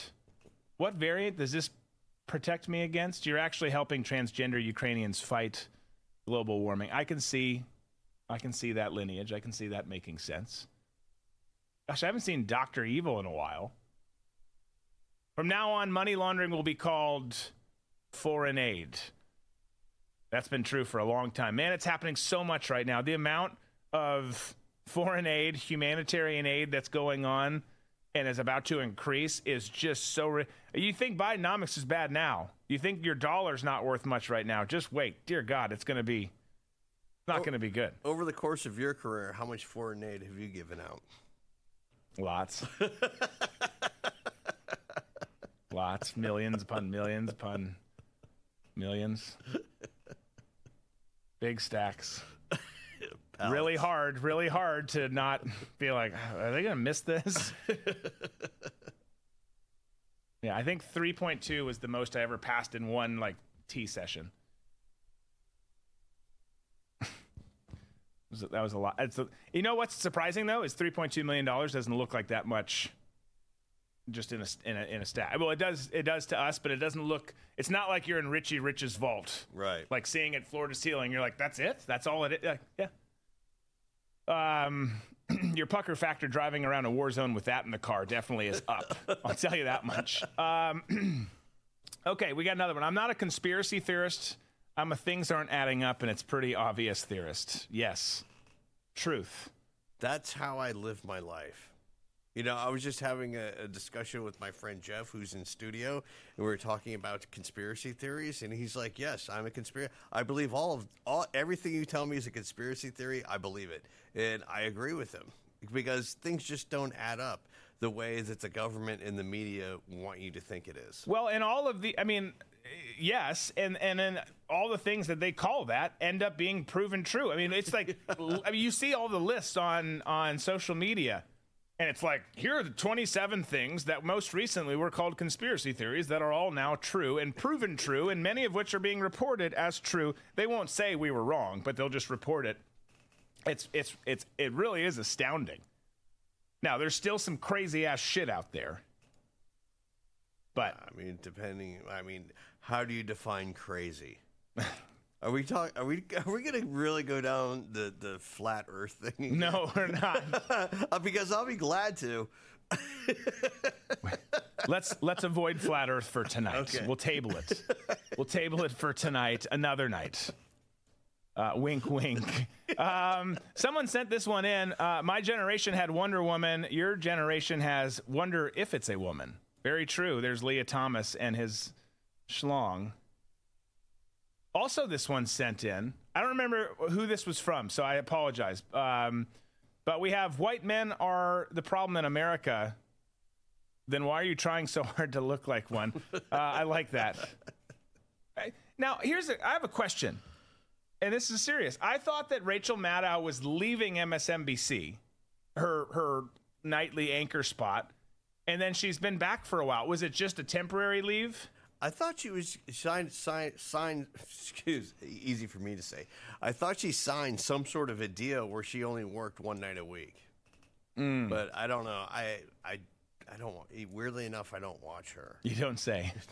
You don't say. That'd be good because you'd be miserable right now missing it with these new hours that we've got working around here. Liz Cheney has been eating and drinking heavily since her defeat. You can see a before and after picture. I can see it. You got Liz Cheney, Wyoming on the left. You got Rachel Levine. What's his real name again? Richard Levine on the right. I try to avoid, unless they're, big time public figures, Chris Christie, people like that, a cast member of The View, to not go after people. That is one of the ugliest motherfuckers I've ever seen in my life. Which one? Levine. Oh, right. Yeah. Yeah.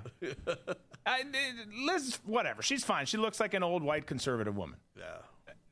The other thing, that's hard to look at. Pretty gruesome. Yeah. That's just hard. How many more we got, Disco? 16. Okay. Looks like we got about 4. 5. We got 5. If Build Back Better was toilet paper, I feel like we've maybe done this one before, but basically you just got a cheese grater. On a roll. That's kind of how it feels after eating the wings that Tom orders every other night.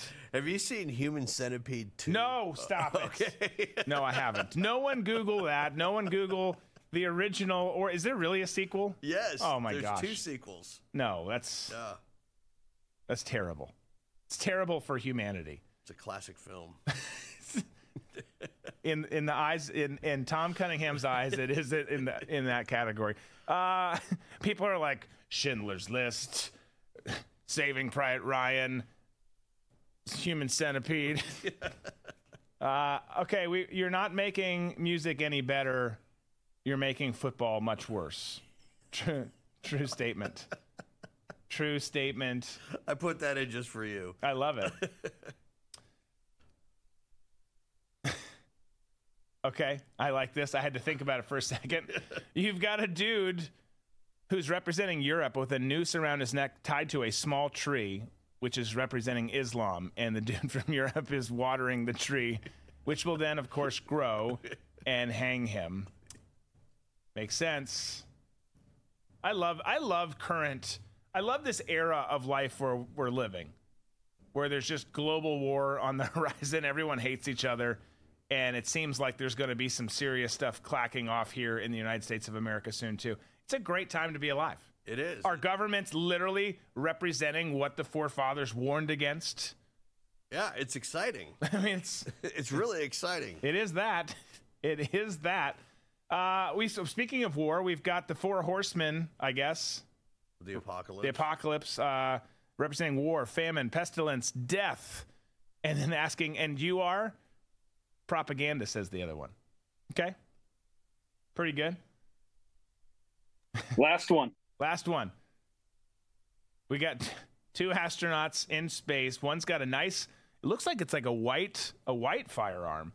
Wait, America's funding both sides of another foreign war, and then you got the person shooting him. Always has been. Yep. Pretty much. Well, that was, I feel like there's been more uplifting meme-tastics. I feel like there was some funny stuff in there, but it also highlights just the depths of where we are right now. I know, it went kind of dark toward the end. Towards the end a little bit. I have mine. What was your favorite one?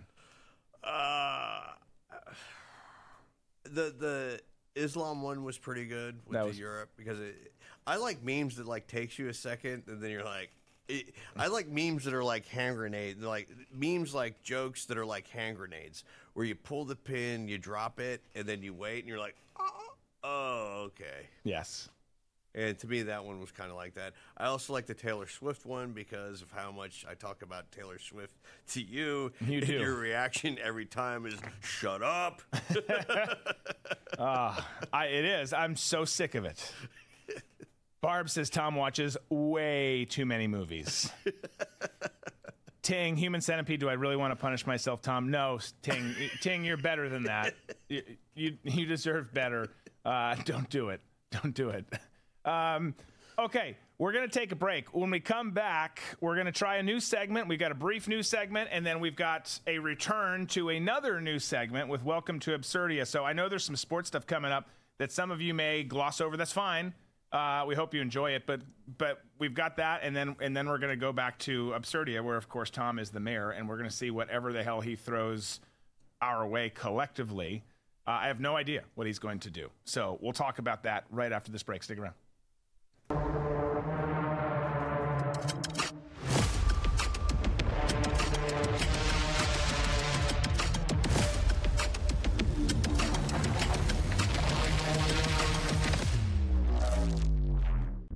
Attention Americans, breaking news. Biden's dangerous plan for a digital dollar is underway. Don't be fooled. It won't benefit you. Take action now. The Federal Reserve phased deployment of FedNow began on July 1st, 2023. Be prepared. This may catch many off guard. Your hard-earned assets are in jeopardy.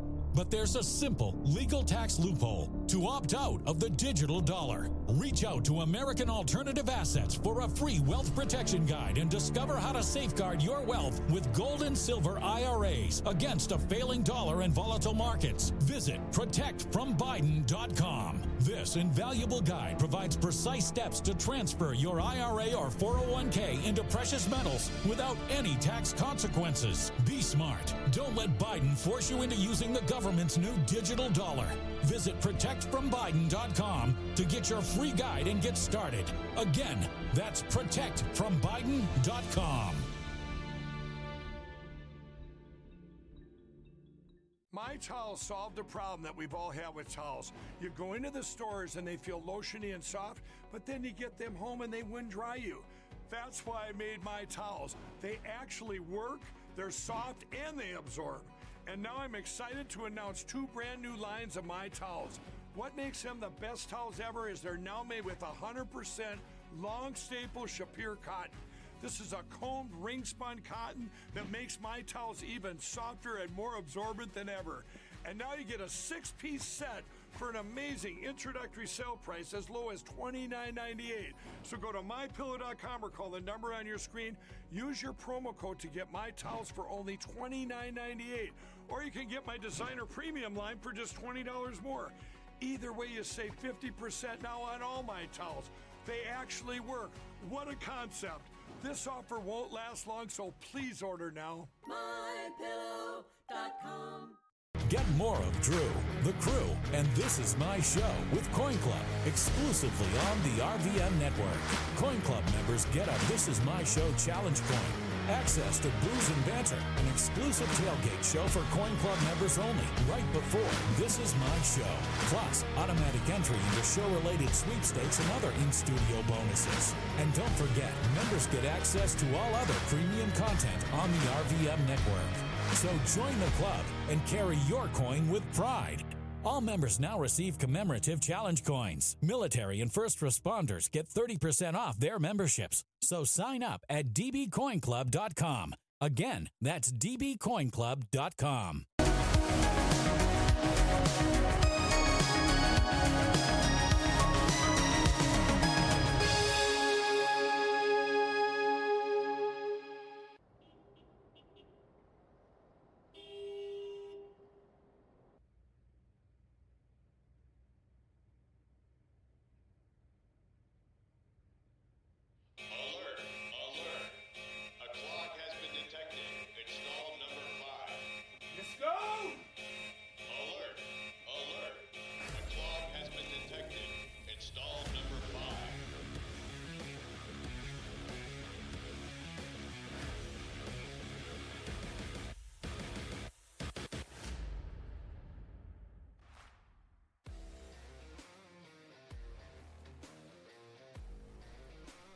All right, folks. Welcome back. Third hour. Here we go. Staying salty. Damn it, I want to be first lady of something. Tom's a mayor? Jeez. Also says that movie freaks me out, talking about Human Centipede. Barb, have a great night. Have a great weekend. We'll see you on Monday. Okay, so we're going to do some different stuff here. We're tinkering. It's a variety show. It's a variety show. We just did memes. Now we're going to do sports. Then we're going to go to Absurdia. Whatever the hell else happens, we'll just see. But we're going to bring someone on here in a second because this next segment, we're introducing you to someone and introducing you to a new topic. This is Pick 6 with Nate the Juggalo.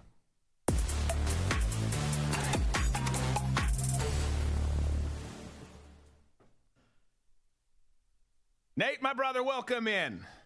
Hey, man. Thanks for having me. Hey, you're welcome. Thanks for coming. We're excited to talk about this. So what we're doing here, folks, is I like sports. We talk about sports sometimes. I know that sometimes you don't like it. That's okay. But we're going to talk about it in a different sense here. So some of you guys need to make some extra money. Yeah. Bidenomics sucks. We're getting our asses kicked. So, let's turn you into a gambler. Let's turn you into a gambler, or don't, whatever. But some of you care a lot about this, and some of you get into the games, you get into the lines, you get into all of that. So, we've brought on Nate the Juggalo to give us his picks on a couple key things. Pick 6, you can imagine we've got 6 picks. We've actually got something in store for you after that. But here are the 6 that we're going to go through, and we'll go one by one. So, let's pop this up here, Disco. Here are the picks this week. And I got to be honest, is it Ngannou? Ngannou, yes. Ngannou. So we got Ngannou versus Fury. Nate, I hand it to you. What are you looking for? What's the line? What are you looking for? In these kind of boxing spectacles, the boxer's always the heavy favorite. So if you're just betting on Fury, who's the heavy favorite, you're not going to make a lot of money, but, there's certain lines in there. You find certain prop bets, and, you can make a little more. So I kind of like the over 4.5 rounds if you can find it. Some places are doing 5.5 rounds, but at first I was thinking 4 myself, but I think it's going to last a little longer than people think. But this fight should definitely end early. I mean, Tyson Fury dismantled Deontay Wilder, the other probably number 2 heavyweight in the world, number 3. So it's tough to imagine a guy who hasn't boxed, even though Ngannou's a tough dude with a big fighting pedigree. It's like tough to imagine him lasting the full 12. Yeah, no, I would agree. And just side point, Fury's an interesting fella. I mean that goes without saying, but he's a showman. He's a showman, but he also I don't feel like he looks impressive.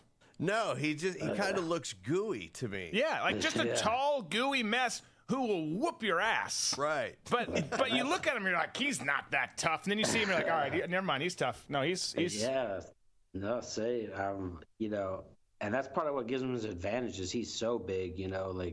Wilder's a huge guy, and he just towered over him. That's why they're talking about Fury versus Usyk is supposed to happen only in a few months, I think. Wow.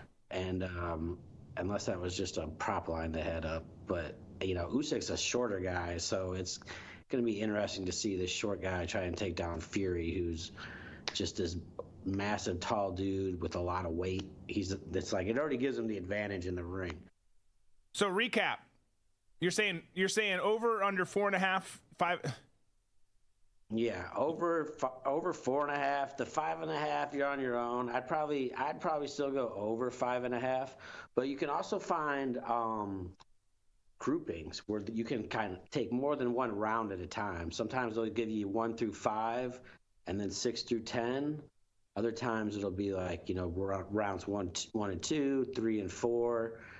And then 5 and 6. So you still kind of have to make that deciding factor, but definitely thinking over 4. So you could take a 5-6 grouping, and then you get the 6th round as well, and you get the whole 5th round instead of just half of it. Okay, all right. So that's something to look at. There's the look at that fight, Ngannou versus Fury. Pick number 2. We got the World Series starting. We got the Rangers. We got the D-backs. What are you going with? I want to take the favorite here. I like betting the spread, the series spread. So Rangers win by at least a game and a half. The Diamondbacks caught a little heat there to put away the Phillies. It's like I don't know if they could keep a wave like that up going through a whole World Series. And the Rangers really screwed me on some bets at the end of the season there by not winning that division. Somehow they let that slip. So it's really hard for me to put faith in them, but they've just got so much power batters. And then Arizona's got a decent pitching staff. Zach Gallen's really good, but he can be hit. And I just feel Rangers got enough power to pull it out. Okay, let's stay World Series. Let's go pick 3 here. Rangers money line. Talk to me. Okay, I like the money line for the first game there. At home. I don't know if you knew the storyline, but the whole regular season and for the playoff series for Houston versus Texas, neither one of them won a game at home. Huh. So, Texas hasn't won a game at home since their last series. So I just feel like they're due, right? They got to win at home at some time. Having lost, I believe, 3 there straight now, maybe 4. I feel like something's got to give. And, plus they're just kind of the better team. They are facing Zach Gallen, but like I said, he can be touched up. Yeah. So I'm taking them for the money line to open up the series. Well, and I think you're right earlier, too. I mean, the D-backs got really hot. So either they stay really hot and this becomes magic for them or things kind of go back to normal. Yeah. But they've been kind of streaky all season, and, it doesn't last forever. Yeah. Nothing does. All right, let's go back to the picks here. Pick number 4. We got Monday Night Football, obviously several days away here. What you looking at? Yeah. I like the Lions to cover the spread here. I believe it's at 8.5. Let me check here. Yeah, 8.5 points. The Lions love to beat up on bad teams, and then everybody talks about how the Lions have changed, and they're not the really crappy Lions that have existed my whole life. And, everything's different now because they smashed one of the worst teams in the NFL, and they love to do it, too, and they'll just run the score up. And the Raiders just, they just got tuned up by the Bears to 30-some points. They're not good. I believe they're going to have Jimmy Garoppolo back, but they weren't that good when they had him. He hasn't played now in 3 or 4 weeks, and who knows how healthy he really is because their 2 backup options haven't been great. So it's not far-fetched to think that they could rush him back. And so, if he's even 100% healthy, that team hasn't been good. And the Lions are a fairly good team, but they don't play conservatively. They like to just pound it, Yeah. Well, there's no 2 ways about it. They're much better than they've been. How real are they? I guess we'll find out down the stretch here. Okay, We've got that NBA season back in swing. Now, I'm not a huge fan of NBA, but I know people are tracking it. I know people are betting on it. You got Bucks versus Blazers. How you going? Yeah. So there's only 2 games tonight, and I'm going to take the Bucks to cover the spread here because the Sixers are a team in disarray. They got James Harden, that whole fiasco. I don't know if you heard, but apparently he showed up and was not allowed on the plane by team security. So, I didn't hear that. I think that just came out today because it was, going into it was that he was going to travel with them and he was going to play. And then all of a sudden it was like, oh, he's not going to play. Oh, he's not even with the team. And now it was like team security wouldn't even let him on the plane. So there's just a lot of bad vibes there. And without him, the Sixers, their only true star is Embiid. They've got a few other great players, but he's the only star. Milwaukee with the Dame Lillard, Giannis team up now, it's going to be a 2-headed monster there. And they're at home. They're just going to go ham on them, I think. Yeah. All right. Yeah. 6th pick, Eagles playing the Redskins, which we still call them around here. Eagles, Washington. How are you going? I'm going Eagles here. The Eagles have been winning by double digits against good teams. And Washington, it's always risky betting on division games, I feel like. But, we've seen Washington. They've got a pretty good defense. They can carry them against some lesser teams, but not against the Eagles. The Eagles also have a great defense, so whatever points they get are going to put them up because it's tough to picture Sam Howell scored on this defense. But, they'll probably put up a few points, but I just still think that the Eagles just take it to them all game. Yeah, easy win by double digits. By the way, it sounds like as the trade deadline's coming up here that the Washington Commanders, such a gay name, they might dump some of their key defensive players. We'll see if that happens too, which will be interesting to watch. Okay, good pick there. Yeah. We've got one more. We're going to do something called the extra point. Yeah. So.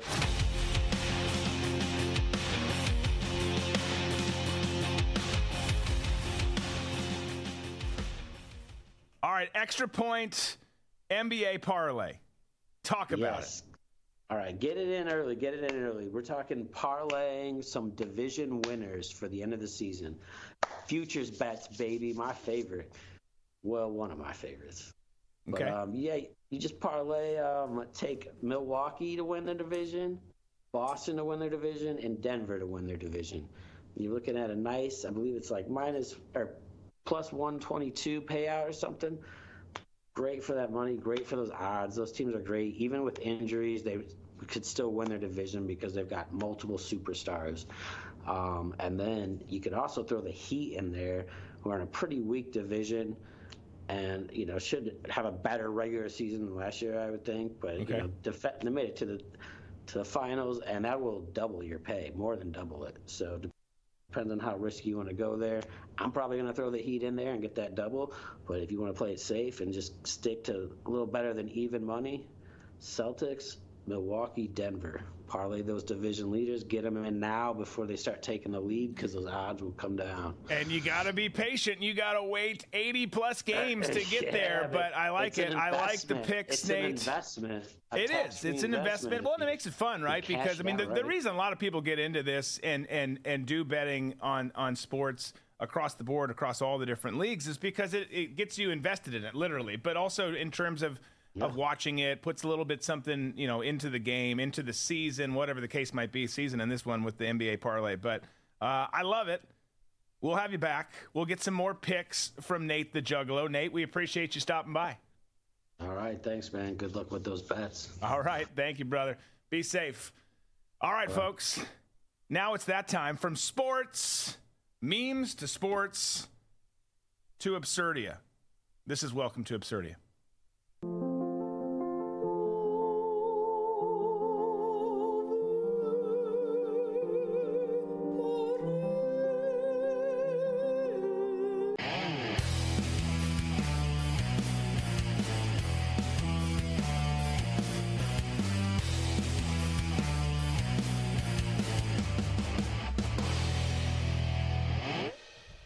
And here we are. The mayor of Absurdia is back, and I'm feeling a bit like a pirate today, Drew. I can see that. I can see that you feel very piratey. We, here at Absurdia, I like to take the time to comb the internet to find some of the strangest, most odd people that I can find and bring them to you so I can show you the state of the world and where we're headed. So, Disco, without further ado, let's see the first video. Oh, boy. I just baked you a wiener cake. Happy birthday. I just baked you a wiener cake. Happy birthday. Happy birthday. I just baked you a wiener cake. Wow. So, a wiener cake. I feel like the dude needs some more lines in his song, some additional verses there. But I'll be honest, I've never had a wiener cake. Not sure that I want one. Not overly excited about trying it. Is it a regular cake base just with a wiener stuck in it? It looks, yeah. Well, you know what? It looks like a slice of bread with like some sort of frosting on it. And some like little sprinkles. But the thing that kind of creeps me out the most is the pot back here with the dog in it. You see that? Oh, no, I didn't see that. And, of course, you have the the ventriloquist dummy. Anytime that you have a ventriloquist dummy with anything you're doing, it ups the creep factor. Is this your friend? Like, you know this person, don't you? No, but I feel like I need to be in his orbit somehow. I feel like... One of the questions that we should do for a question of the day that I've asked just about every female in my life, would you rather date somebody who can ride a unicycle or a ventriloquist? Ooh. Yeah, well, I guess I'll wait. Maybe we make that a question of the day, and I won't give you my answer yet. So we have Mr. Wiener Cake Guy. He's got other videos out there that pop up every so often, and they always involve the ventriloquist dummy and a hot dog. But his whole ensemble here, I'm not sure I quite get. The wig is real nice, but he's got this sort of like low-cut blouse that he's wearing.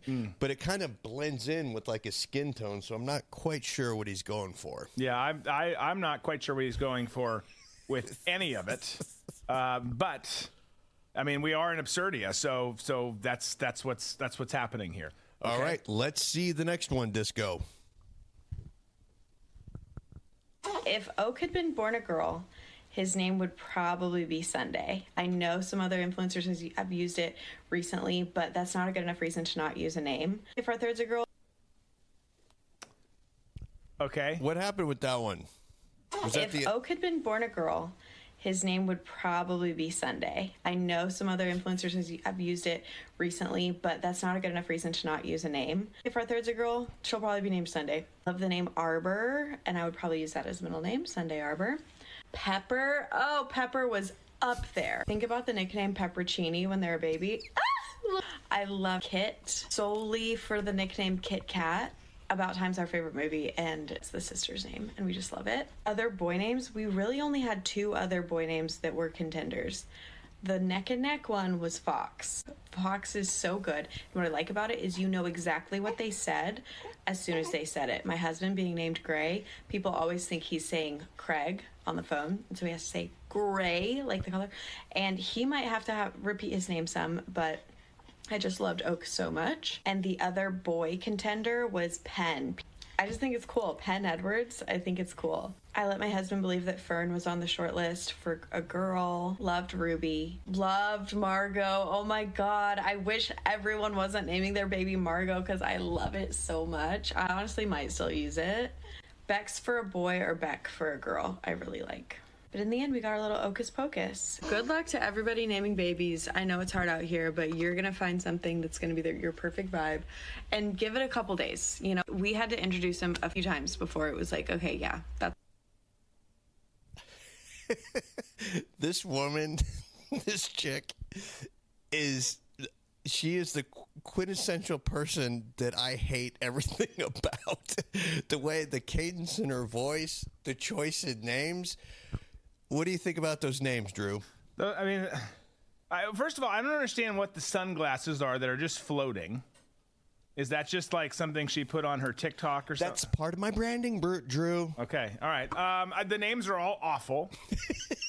I mean, there's literally, I can't think of one that she listed for either a boy or a girl that is socially acceptable. I mean, it is socially acceptable in this broken-ass world that we live in now, but none of them are okay in my book. Pepperoncini's not okay with you. Pepperoncini. Kit Kat. I love how just so...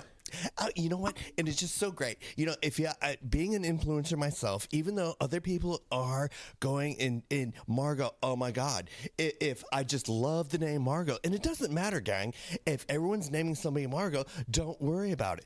That whole cadence with her voice is enough to make me want to vomit. No, it is. And I love the one reasoning, too, of I want, son or daughter to be able to answer the phone and say the name or call and say the name and have people not question what it is, like, because they can't hear it. Okay, maybe they can hear what oak or fox is right away, but they're still going to say, I'm sorry, can you repeat that? Like, the conversation's not going to speed along. It's either going to be they said your name wrong or they're asking why on earth you're named fox or tree or penis or any of the I don't think she had penis in there. But who identifies himself when they call in this day and age, because everyone's names pop up on the phone? Yeah, exactly. I do not. You know what pisses me off too, by the way, is and you'll have friends do it too, whatever, is everyone's name's on the phone and then you call them and they're like, hello? You're like, you mean like, hey, bro? Or, hey, Drew, what's up? You know who's calling. Like, stop acting surprised. Like, who could this be? Yeah. It just showed the name. It might have, if you're super into, like, phones and stuff, it might show the picture, too. Yeah. Yeah, you get that, hello? Hey, He Phil. needs her uterus removed, sorry. It's Tom. Oh, yeah, I know it was you because I have caller ID. Then why didn't you say my name when you answered the phone? Right. I think things would have been much better if Edison would have gotten his way and convinced Alexander Graham Bell, instead of when the phone rings and you pick it up and you say hello, you say hoy hoy. Hoy hoy. That was going to be the original greeting, was hoy hoy. That's what Edison wanted. All right, Disco, let's see the next one.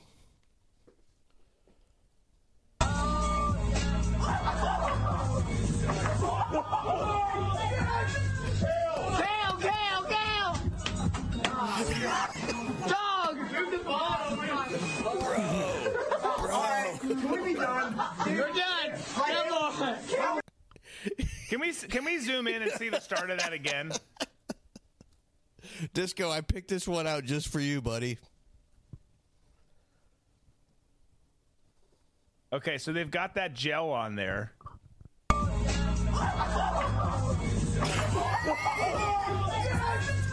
His face is on fire. And then he blows it out onto the coffee table, and then everyone's trying to blow it out. Meanwhile, was that the booze? But they had other fluid on there that they could have thrown on there onto the flames instead of just blowing it out. I love it. Hey, play stupid games, win stupid prizes. That's... Well, this is a good example of why women live longer than men.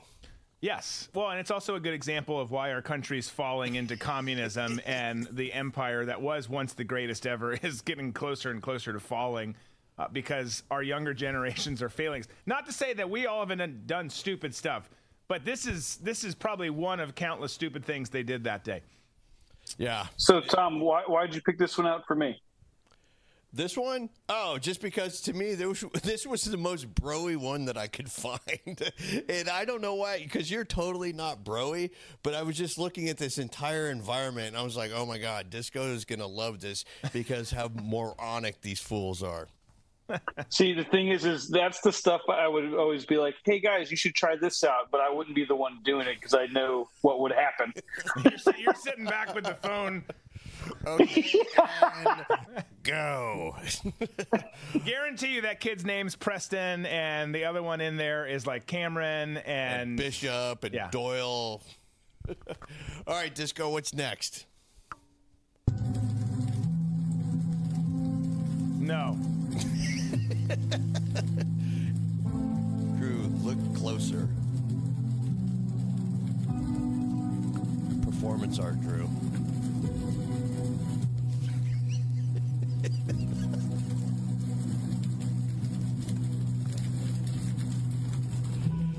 What is the noise? Is it raining? Well, I think it's the thing dragging. Visqueen. Yeah, the dragging of the Visqueen. So, of course, we've got performance art here where we have a guy who is in this weird sort of U-shaped position wearing heels and what looks to be leg warmers with a lit candle in his butthole while he's being dragged around by his arms what looks to be two males dressed as females. This is art, Drew. Yeah. Is that going to be the opening act for our road shows now? Yes. When we come to theaters near you, please be ready for our pre-show. That's our opening act, Disco. I think you nailed it. See, the thing that gets me with art performance art like this is you have to get funding for this, and then not only you have to get the funding, but you have to sit in on a pitch meeting and sit across from somebody and say, okay, here's what I've got. See this body here? I'm going to be put into some kind of a bondage gear with ropes. I'm going to get in a U position, and I'm going to take a candle and put it in my butthole lit, and then I'm going to be dragged around on wet Visqueen. And what I'm trying to say is that the earth is unfair, and there's so much systemic racism going on that we need to shed our bodies of our gender identities. And with the light of the candle in my butthole, the rest of the masses will be free. So that's the type of shit that you would have to say in order for somebody to go, you know what? I see your vision. Let me open up the checkbook. And what do you say? 15, 20 grand? Let's do 20 grand. Here you go. Just because I like you. And that's how that's done. And that's why we're doomed. All right, Disco, what's the next one? Oh, this is back. I love these. Oh my God. These are great. Yeah. And you've been seeing stadium security hit people so much harder nowadays that breach the field. These field stormers, I guess is what they're being called right now. Yeah. Did you see the hit that was laid on this He got speared. Yeah. Look at this. Boom. That's phenomenal. Here's my question. Where are they playing, and why is there no one there? It looks like warm-ups. You know, just like I think it was like a Saturday night game or a Thursday night game. And, it's Arrowhead Stadium, right?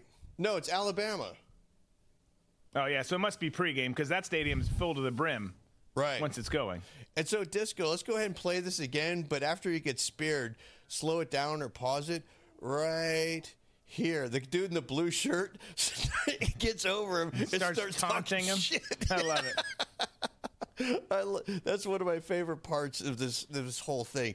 But I'm telling you, these dudes who are these field raiders, they're getting punished when they go out. We saw that one guy who came out to propose to his girlfriend get totally annihilated at Dodger Stadium, which was fantastic. That was an awesome hit that guy did.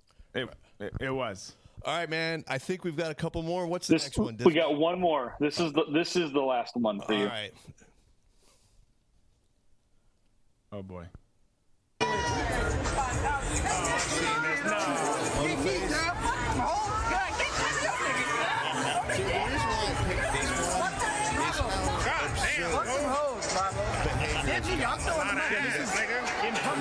This is a public. This is a Rams game, and for Blueface or anybody that thinks this is proper behavior for that kind of venue, just shows you the bad road that we're going down. And I also fault the people at the Rams for letting this go on. It's just, I sound like an old fuddy-duddy, but I think that there has to be some sort of, social baseline for all of us. This kind of behavior is totally fine if you're in a strip club, right? Totally, but being in public where people are bringing their families to come enjoy the game, all you're saying to everybody there is, I am so self-centered and I'm so self-involved that I don't give a shit about anybody else because this is me and everybody circles around me because I'm in a position where I have more money than you and I can do whatever I want. Yeah. No, it is. Well, and that particular scene, all the things you just talked about, this is in public. There's families there. There's kids there. But literally, I get it. I get that there's some broken-ass people out there who do stuff way differently than the rest of us. But one, you're in the wrong environment. But two, those chicks, including the one who I think was a white chick too, right? Right. Literally said, okay, I will. Some of them just pulled their shorts or pants down, like down to their knees. Some of them like pulled them way down or took them off in public down to a thong, like, yeah, I'll twerk with that. And then he's throwing his money. Like, you're like, they're so committed to being broken. It's kind of remarkable. Yeah, you're totally degrading yourself. I mean, I understand, and they're adults. They could do whatever they want. But when you're in public like that and you choose to go ahead and degrade yourself in front of 60,000 people, that is a line where I don't think the threshold that most people have. Most people have some kind of, self-worth. Obviously, these women don't have any self-worth. And that goes back to, the sort of the era that we're living in where it's all about clicks. It's all about being internet famous and doing whatever it takes, even if that means humiliating yourself and just making, thinking of yourself as a piece of meat and being able to do whatever somebody tells you to do for money. Yeah. Yes? I kind of want to watch it again, and I kind of don't want to watch it again. All right, let's go ahead and see it. Let's see it again. Because this one chick, like, look at the white chick in the middle. I feel like I'm not because of her race, but because of how look at the white chick in the middle. Oh, she's committed. Well, her underwear isn't all the way down to her pants or whatever, but, the girl standing next to her with the denim shorts, they're down. I like how Blueface is wearing these surgical gloves as well. But that one girl right there with the white T-shirt, her shorts are totally gone. She's just in her G-string. And that one's pulled her top up, too. Yeah. I mean, this is a scene that you'd see like in Cabo on a drunk weekend at Senior Frogs on spring break. Nothing that you probably want to see at a sporting event. No. Dude, they got to be escorts. Oh, yeah. Well, they're all escorts to some sort of degree, but I think they probably found him in a strip club and was like, hey, come on down with me to the game. I'm going to have you do a bunch of freaky shit, and we're going to blow up on social media. And they did. I mean, I've seen that clip multiple times. It was everywhere. I've seen a lot of those. I purposely avoided that one. I should have known it was going to be in Welcome to Absurdia because I was like, this is ridiculous. I'm not pulling it in.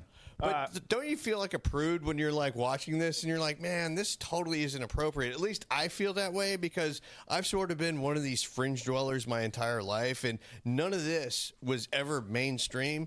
But it seems now it's very mainstream, and it's like people like me who are always sort of on the edge of things are kind of like going, this is pretty weird. We should dial it back a little bit because as much as I like to be on the edges of society, I don't think this should be mainstream society. Yeah. No, it shouldn't be. Well, and you can't look if you're a prude for thinking it's weird to bake a weird cake with a hot dog sticking out of it, if you think it's weird or you think that if you think it's weird to do what we just saw there for taking your pants off and twerking at a place, I mean It is weird. It's like talking to Democrats. You can't talk to them. You can't reason with them on stuff. It's like if you guys hate me and you hate us and you hate stuff that we talk about here on the show and you hate the fact that we love God and we love the Constitution and we love this country, then hate me. By all means, hate everything that we're about. I just don't want to be like that. Period. Right. Yeah, there's a time and place for everything, and this clearly isn't the time or place for it, like getting back to the prude thing. If you're going to dress in leather and get whipped by a bunch of dudes, I don't give a shit. If you're at a fetish festival in Belgium, that's totally fine. But if you're in a parade going down the street in downtown Burbank, that's a bit of a problem for me. And I think it should be a bit of a problem for everybody else. I don't think society actually progresses by flaunting your sexual fetishes in public. And that's where we've sort of have come now, have reached in our society of absurdia to this weird sort of, okay, whatever sexual fetish I have is totally fine and I can do it in public. I'd much rather these people, Blueface and his entourage, be like homeboy in his kitchen with the ventriloquist dummy in the hot dog cake. Just keep it inside, put it out on social media, be fine with it. Don't let 60,000 people watch your sexual fetish. Period. All right, well, thanks for taking us to Absurdia, Tom. Anytime. It's always a fun journey. Never know what you're going to see.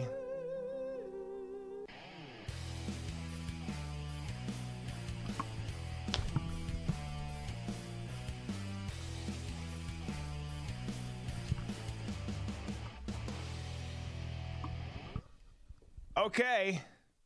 That was the little town just outside of our town called Absurdia, where Tom is the mayor. We're trying to just get him to be mayor of Jacksonville Beach instead, a little bit more normal town, although not a whole lot more normal. Jacksonville Beach has got its quirks too. But that was something. That was something. That's what's out there. That's what people are finding to be okay to share with. Hey, this is what I do. I'm going to let my freak flag fly, and this is who I am. Again, I have no problem with people letting their freak flag fly as long as it's in an appropriate place. And, who am I to define what an appropriate place is? But I thought we used to have a social contract with the baseline of sexual fetishes in public in front of kids, bad. Yeah. Period. Not a hard thing. Yeah. We also used to know what genders were, though. I mean, there's so much that's changed. It's all changing so fast. So fast. What happened to keeping something to the imagination, says Staying Salty. Then spices it up a little bit, too. I love leather, but I won't get whipped or spanked at a parade. And with that, thanks for sticking around, guys. Thanks for sticking around for Welcome to Absurdia. I agree. These people are in for a rude awakening on come Judgment Day. Thanks for sticking around for Absurdia. Thanks for sticking around for some sports stuff, for Meme-tastic, for all of it, the entire show. So many of you guys have been here the whole damn time, and we appreciate it. We see you, we recognize you, and appreciate the hell out of you. Hope you have an amazing weekend. Reminder, if you're new here, we go Monday through Thursday, 6 to 9 p.m. or thereabouts. We're a little bit ahead of 9 p.m. now, but those are the days that we go Monday through Thursday. So we're off tomorrow. We'll be back Monday, and we're excited. We're excited. We got Halloween next week. We'll see what that episode's all about. Do you have your costume? I don't. I got to get it. Where are you going? I don't know. I got to figure it out. It's not a secret. I just literally don't know. Would you ever dress in drag? Not anymore. I would have. Yeah, back in the day. Back in the day. You know what? Even back in the day where it's sort of socially acceptable, I always had a kind of an issue with it. I think it's because I have a lot of British friends, and whenever we'd have beers and, hang out, it would always, at least one of them would say, hey, you know what would be fun? If we put on ladies' dresses and makeup and put on a show. And I was like, that doesn't sound fun to me. Right. But British dudes always want to dress like women and hang out. Remember when Ozzy Osbourne got arrested for peeing on the Alamo? Well, Sharon had hid all his clothes, so he put on one of her dresses and went out drunk and high on cocaine when he went to the Alamo, peed on it, and got arrested. I didn't remember that he was dressed as a woman. He wasn't. He just put on one of her dresses. He didn't go like full makeup or anything. Okay, but you're still wearing a dress. Yes. Let's not give him a break on this one. I think that we can argue it was a different. But does that say something more about Ozzy or Sharon, the fact that Ozzy was able to fit in one of Sharon's dresses? I don't know. There's a lot you can say about both of them. There really is. And you still can. I saw something the other day. He wants to put out more music, and the dude just keeps going. I don't know how that body is still operating. Yeah, I don't know either. I know that he does have Parkinson's, and from people that I know that are close to the Osbourne family, it's, he's dealing with it, but it's getting progressively worse. But you're absolutely right. You talk about somebody who's, what is Ozzy, 75, 76 years old right now? Yeah, mid-70s, yeah. Yeah, so we're talking somebody for, the good part of 60 years, has been an alcoholic, has been a drug addict, has been a total wild man. You know, when he first signed the deal, what was it with RCA? And he bit the head off the bat. No, this was the dove. Oh, the dove. That was the first time. The second time was the bat at the concert. You know, you've got him. I'm sure the bat was clean too. Like no issues. He's 74. He's 74. 74. And then when they were on the Monsters of Rock tour, he was trying to gross out Nikki Sixx, and Motley Crue came out one morning, and there's Ozzy on the ground snorting a line of ants. there was a popsicle stick, and these ants were going toward the popsicle stick, and he's snorting the ants up. I don't know what to tell you, folks, other than it's time to go. That's rock and roll right there, man. It's time to go. Thank you so much for a fun week. Great week. We're looking forward to next week again. Normal for the most part for everything. We'll be in the chat Thursday. Thursday night will not be, or excuse me, not Thursday. Tuesday will not be live in the studio at night. We're gonna have an episode that's new and fresh for you that day and be in the chat for most of it. But we want to spend some time with our kids trick-or-treating and doing that. So hopefully you guys understand that. But there will be 4 new fresh shows next week live for you guys, new for you guys, and we'll be in studio almost every night for all of them. So hope you have an amazing weekend. Again, thanks for being here. Be safe, be smart, be free.